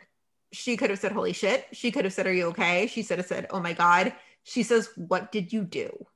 Yeah. Now, at first, did you think that he killed him? Like, or, I mean, what? I wouldn't, well, I could have seen it going either way. I really could have. Yeah, like I wouldn't have been surprised if he hit that point, if he had gone over the edge. Yeah. I was almost more surprised at the end when he was talking to Kim and he was like, you think I would kill somebody to get revenge and defend my family? Like, I would never do that. I'm like, you wouldn't? Okay. All right. I misjudged you. I am sorry about that. I wouldn't have been surprised. What about you? At first I was like, he killed him. I mean, it's the only logical option. But then once we saw that video, I was like, no, Barella had the gun. So, for all we know, he could have, I mean, he was going to pull the trigger and shoot Adam, and Adam just did it as self-defense. So, yeah, no. I thought about it at first, and then once I saw the video, I was like, no. Oh, no. But when Adam pressures Kim, Adam's like, say what you want to say, Kim. Like, what are you asking me? Just say it. She can't do it. She can't do it. But I mean, the casual murder accusations in this universe, like, my God. It just is crazy. So the video, they get video, and it was in fact a good shoot. And this is a moment where we get a little interaction between Jay and Adam because they fist bump. Yeah. Jay's like, good work, bud. The reason that Barella was hit twice in the back, because the minute Voight was like, you got him twice in the back, I was just like, oh, the fuck, Adam, like what the hell? It's because the first shot, like it kind of not got him in the shoulder, but it spun him around, and so that's why the other two went in his back, because they were going quickly. Kim could have fixed this entire situation in this moment just by turning around and saying, I'm sorry. She could have fixed it. Then it could have fixed the whole problem. Instead, she walks by and gives him the silent treatment. What are you doing? I wonder if she's trying to like sabotage any future that they could have. I could totally see that. I love that. I don't love it, but you know what I mean? Right. She has to be. She's ignoring him. She's saying, I mean, maybe she didn't think that was the wrong thing to say to him when she walked up behind him. But again, there's a million other things that she could have said. After they lost the baby, you know, with the whole Michaela thing. I don't know. I just feel like he's trying and she's pushing him away and wanting him to stay away. And so she's trying to find other ways to sabotage it when he keeps coming around. He's almost like that lost puppy that like you want him to almost go away, but yet you keep feeding him and he just keeps coming back. But yes, but he's not lost. Like he knows that she's the one and he knows he wants to be with her, but she just like, she's pushing him away. That's exactly what she's doing. Dare I say she's being a little selfish? I'd go with that. Yeah. Because she only lets Kim in, or she only lets Adam in when she needs him. Yep. Okay, wait, that's not completely true though. She did follow him to make sure he didn't do anything like extracurricular. Yeah, but I think that was just so that she didn't get into trouble with like IRT or COPA, possibly. You know, like she was watching out for him, but she was also watching out for herself because she had to go and talk about the shoot too. So it's not good. It's not good. No. I think I think that's a great theory that she's sabotaging. I don't think she's doing it like, I don't think she's aware she's doing it, but she's doing it. But also, I mean, they broke up in season 3, right? What more does Adam have to do to prove to you that he's in, that he wants to be with you? What more does he have to do? Well, and he's not backing down too. No. You know, it's like, I could see if, you know, he was like chasing after her for one season, maybe even like a season and a half. But he's not backing down. Right. So it's like, it's obvious that he's in love with you. So why are you pushing him away so much and not even letting him get close to you? Exactly. Yeah. I mean, we know that Kim, well, she's mentioned it before, like she had a great childhood or whatever, but I mean, I feel like she's obviously had bad relationships before Adam, maybe, where it's kind of like made her put a wall up. Yeah, maybe. So Voight ends up covering for Bob, so he gets his retirement, his legacy's intact. But I mean, the damage is done, right? Like the damage is done. So Kim stops by at the very end not to apologize, which is, you know, what she could fix all of this by doing, but to clear the air. All right. Adam, when you ran up on me after I shot Barella, you could have asked me if I was okay, if I was hurt. That's not what you did. Adam, listen. You said, what did you do? Yeah, I did. What did you do? Kim, one of the many reasons that I fell in love with you is that I felt like you believed in me. Like you believed in me in a way that nobody in my entire life has. I did. Even me. I do. I'm not so sure. But you have to see how what I said made sense in the moment. You have to see that. I don't. After everything that you and I have been through, there just should have been something that held you back from the edge of assumption, some sort of guardrail that kept you from going over that ledge. I mean, if this situation is reversed, I'm you, you're me, and I run up on you, you're standing over Barella holding the gun. If I got close to the ledge, fine, I wouldn't go over. Not ever. Because I know your heart. And I know that there's not a world in which you'd kill a man in cold blood, that you'd shoot him in the back as he's running away for what, revenge? For your family name? Come on. And that's what you meant when you said, what did you do? And in that moment, I'd have thought you'd know my heart. You're supposed to know. I do know your heart, I do. And I am sorry. It's just... Thanks for stopping by. Oh my God. Like, I want to cry, but also Adam is completely right. Yeah. Yeah. Like, he's completely right. If the roles are reversed and that's Kim, the first thing Adam is doing is he's taking off his jacket, putting it on her, and he's saying, are you okay? Like, tell me what happened. Are you okay? He's radioing in, he's taking care of her. The first thing out of Kim's mouth is, what did you do? Yeah. The whole bit about knowing each other's hearts, like, nailed it. Yeah. Well, and it seemed like she just, when she said that, I was like, Kim, you could have said so many other things. You're a mother figure to Michaela. I feel like you need to be more caring. Like, where's your caring and compassionate side? It's not like this is a new partner that you just met. Like, you've been partners with Ruzek. You dated and were engaged to him. Mm-hmm. So where's your compassionate side? Yeah. You know, like, it, and maybe it was just like the shock. Like, she just walked up and she was like, holy crap, like, what do I say? And it just like came out. Like, she didn't mean to say that, but I don't know. I'm like, I need to see your compassionate side here. Why is she so cold towards him? I don't know. I just want to know, like, when they broke up, I mean, she obviously didn't like, you know, that he didn't want to meet her parents and all that. But I mean, I don't know. It just, like, he must have hurt her really bad on the inside. That's why I'm like, do you have some type of like relationship trauma or past or whatever that has made you put up walls? Yeah. And you just don't want to let them down, no matter how hard he tries. Mm-hmm. Right. So, okay, let's get into some listener thoughts. I think we're going to crack the 3-hour mark tonight. I think it's going to happen, which will be a first. So, okay. Zach said, this was an episode of PD that was anxiety inducing. Yes. Yeah. Yes. Well, I'm glad to know that Disco Bob lives to see another day. I was so scared for him from the time he was kidnapped to when Adam finally found him. Even when he was at Med, I was worried something would happen to him there. Cornelius Rhodes, anyone? Yeah, same. Yeah. It was great to see Bob have his retirement party at the end. I couldn't help but worry about Adam and all that was going to his head at the time. And the team searched for his father and found the people responsible. He also said, another thing that has me worried was the state of Burzek and where things will go from here.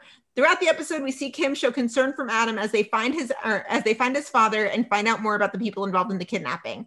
From learning that his father was involved in gambling debts, all to learn that he was getting information for Los Tyrannos about a snitch from the inside. This was enough that made Ruzek almost go full void. Right?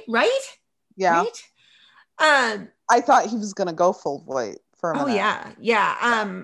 I definitely called him Mini Void at one point in the episode. So, okay. So he said, with Kim thinking that Adam shot him without cause, it wasn't until a video confirmed Adam's statement and we get the heartbreaking scene between Kim and Adam at the end of the episode in which Adam feels betrayed by Kim for thinking he would kill someone based on the rage for what happened to his father. Will this be the end for a potential future for Burzek? Honestly, I don't know. But at least Kim did feel remorse for thinking he would do such a thing. I don't think this is the end of Burzek. I don't think so. I think they can work through it. Mm-hmm, mm-hmm. And it goes back to that whole expression of like, you know, we hurt the people we love the most. Yeah. I know we're losing our voices over here. Yeah, I don't think this is the end of Burzek. No, I don't think so. No. I think they can work through it. It's definitely going to take some time. Yeah, but it's not the end of them. So, yeah. I hope that Michaela can bring them together in some way. Yeah.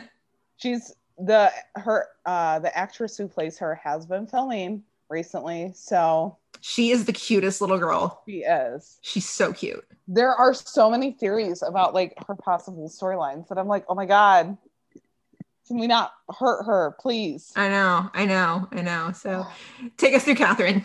All right. So Catherine said this whole mother effing episode hurt so much. Baby Adam is hurting so much. All I wanted to do was hug him and tell him everything. Okay. We end up with the clown makeup in regards to Bob Ruzek's death. Yeah. Although part of me wishes he died because he only brings pain to Adam's life and it's not fair. And besides that, he gave up Adam to the bad people. You don't effing do that, Bob. Yeah, you don't. You have to protect your precious son, idiot. How I hate him now. Bob Ruzek is the new Bunny Fletcher, and I hate him and his belief of Adam is going to solve my problems. I never even put those two together. Like, I never even put that parallel together. It makes sense. It does. She said, also, you can see a growth in Adam when he goes to Voight about his father being an effing dirty cop. Instead of trying to solve this thing by himself, my baby is a big boy now. Love that.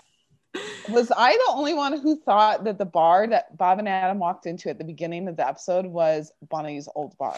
No, I thought it looked so similar too. People were talking about it, and I feel like it was like towards the end of her arc on PD. Right. Yeah. I don't know. Either. So Emily P said, so I guess Burzek's finally over. I can't believe how cold Kim was to Adam, knowing what he was going through and the betrayal of his dad. Makes me realize that she never loved Adam since the engagement, or maybe never did. No, I think she loves him. Yeah, I think so. I've never seen a show enjoy getting fans' hopes up just to kill it. Did you ever watch The 100? Yeah. So I think she still loves him. What do you think? I think so too. I think deep down she does. Yeah. It's gonna take a lot for her to like realize that.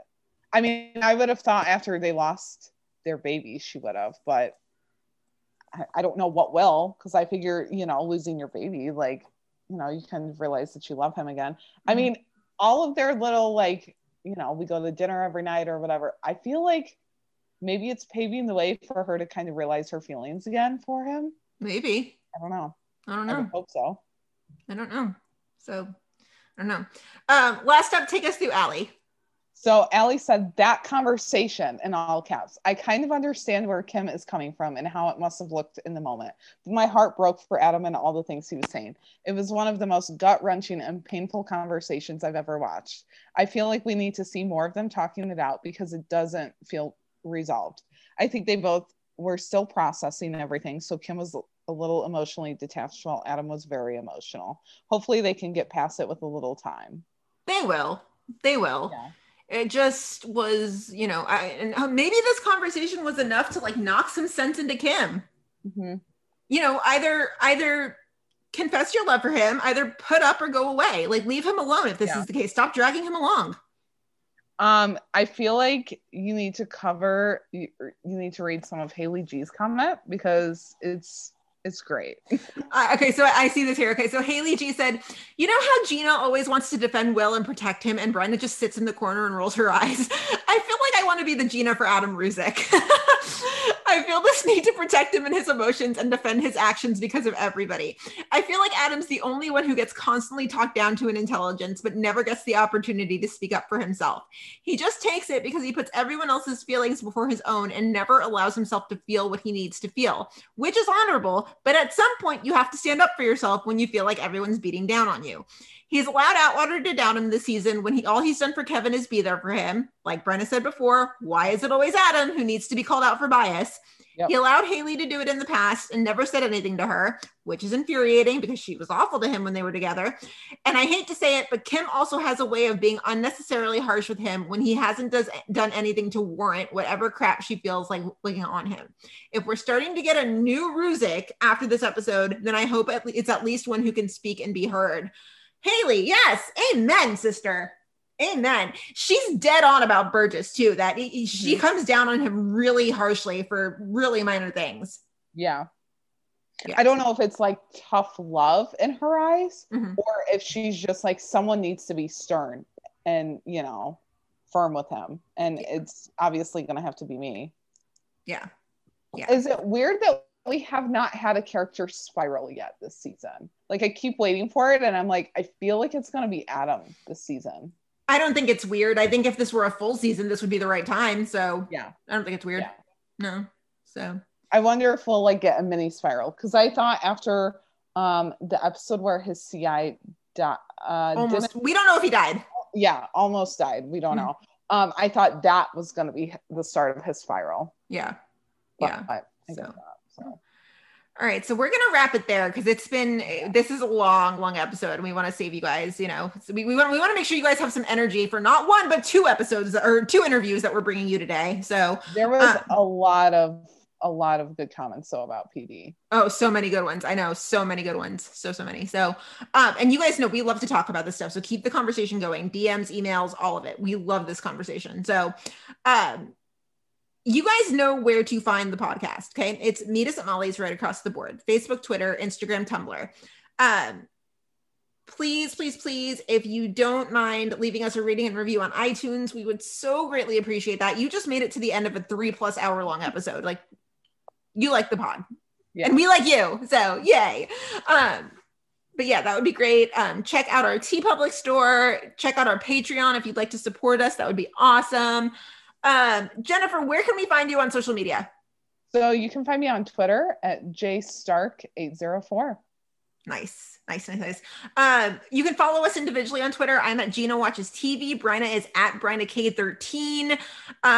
Normal schedule. We get new episodes next week, and we will cover that. I know we didn't get to talk about the Upstead promo. I know. We didn't get to talk about it, but we gotta save it. We gotta save it because there may or may not have been an I love you bomb dropped in there. I feel like there was a lot of stuff given to us that I'm like, are we being a little played here? But they're canon, so I'm not totally worried about it. Like, give me a little angst, but don't mess with them too much. So right. So I don't know.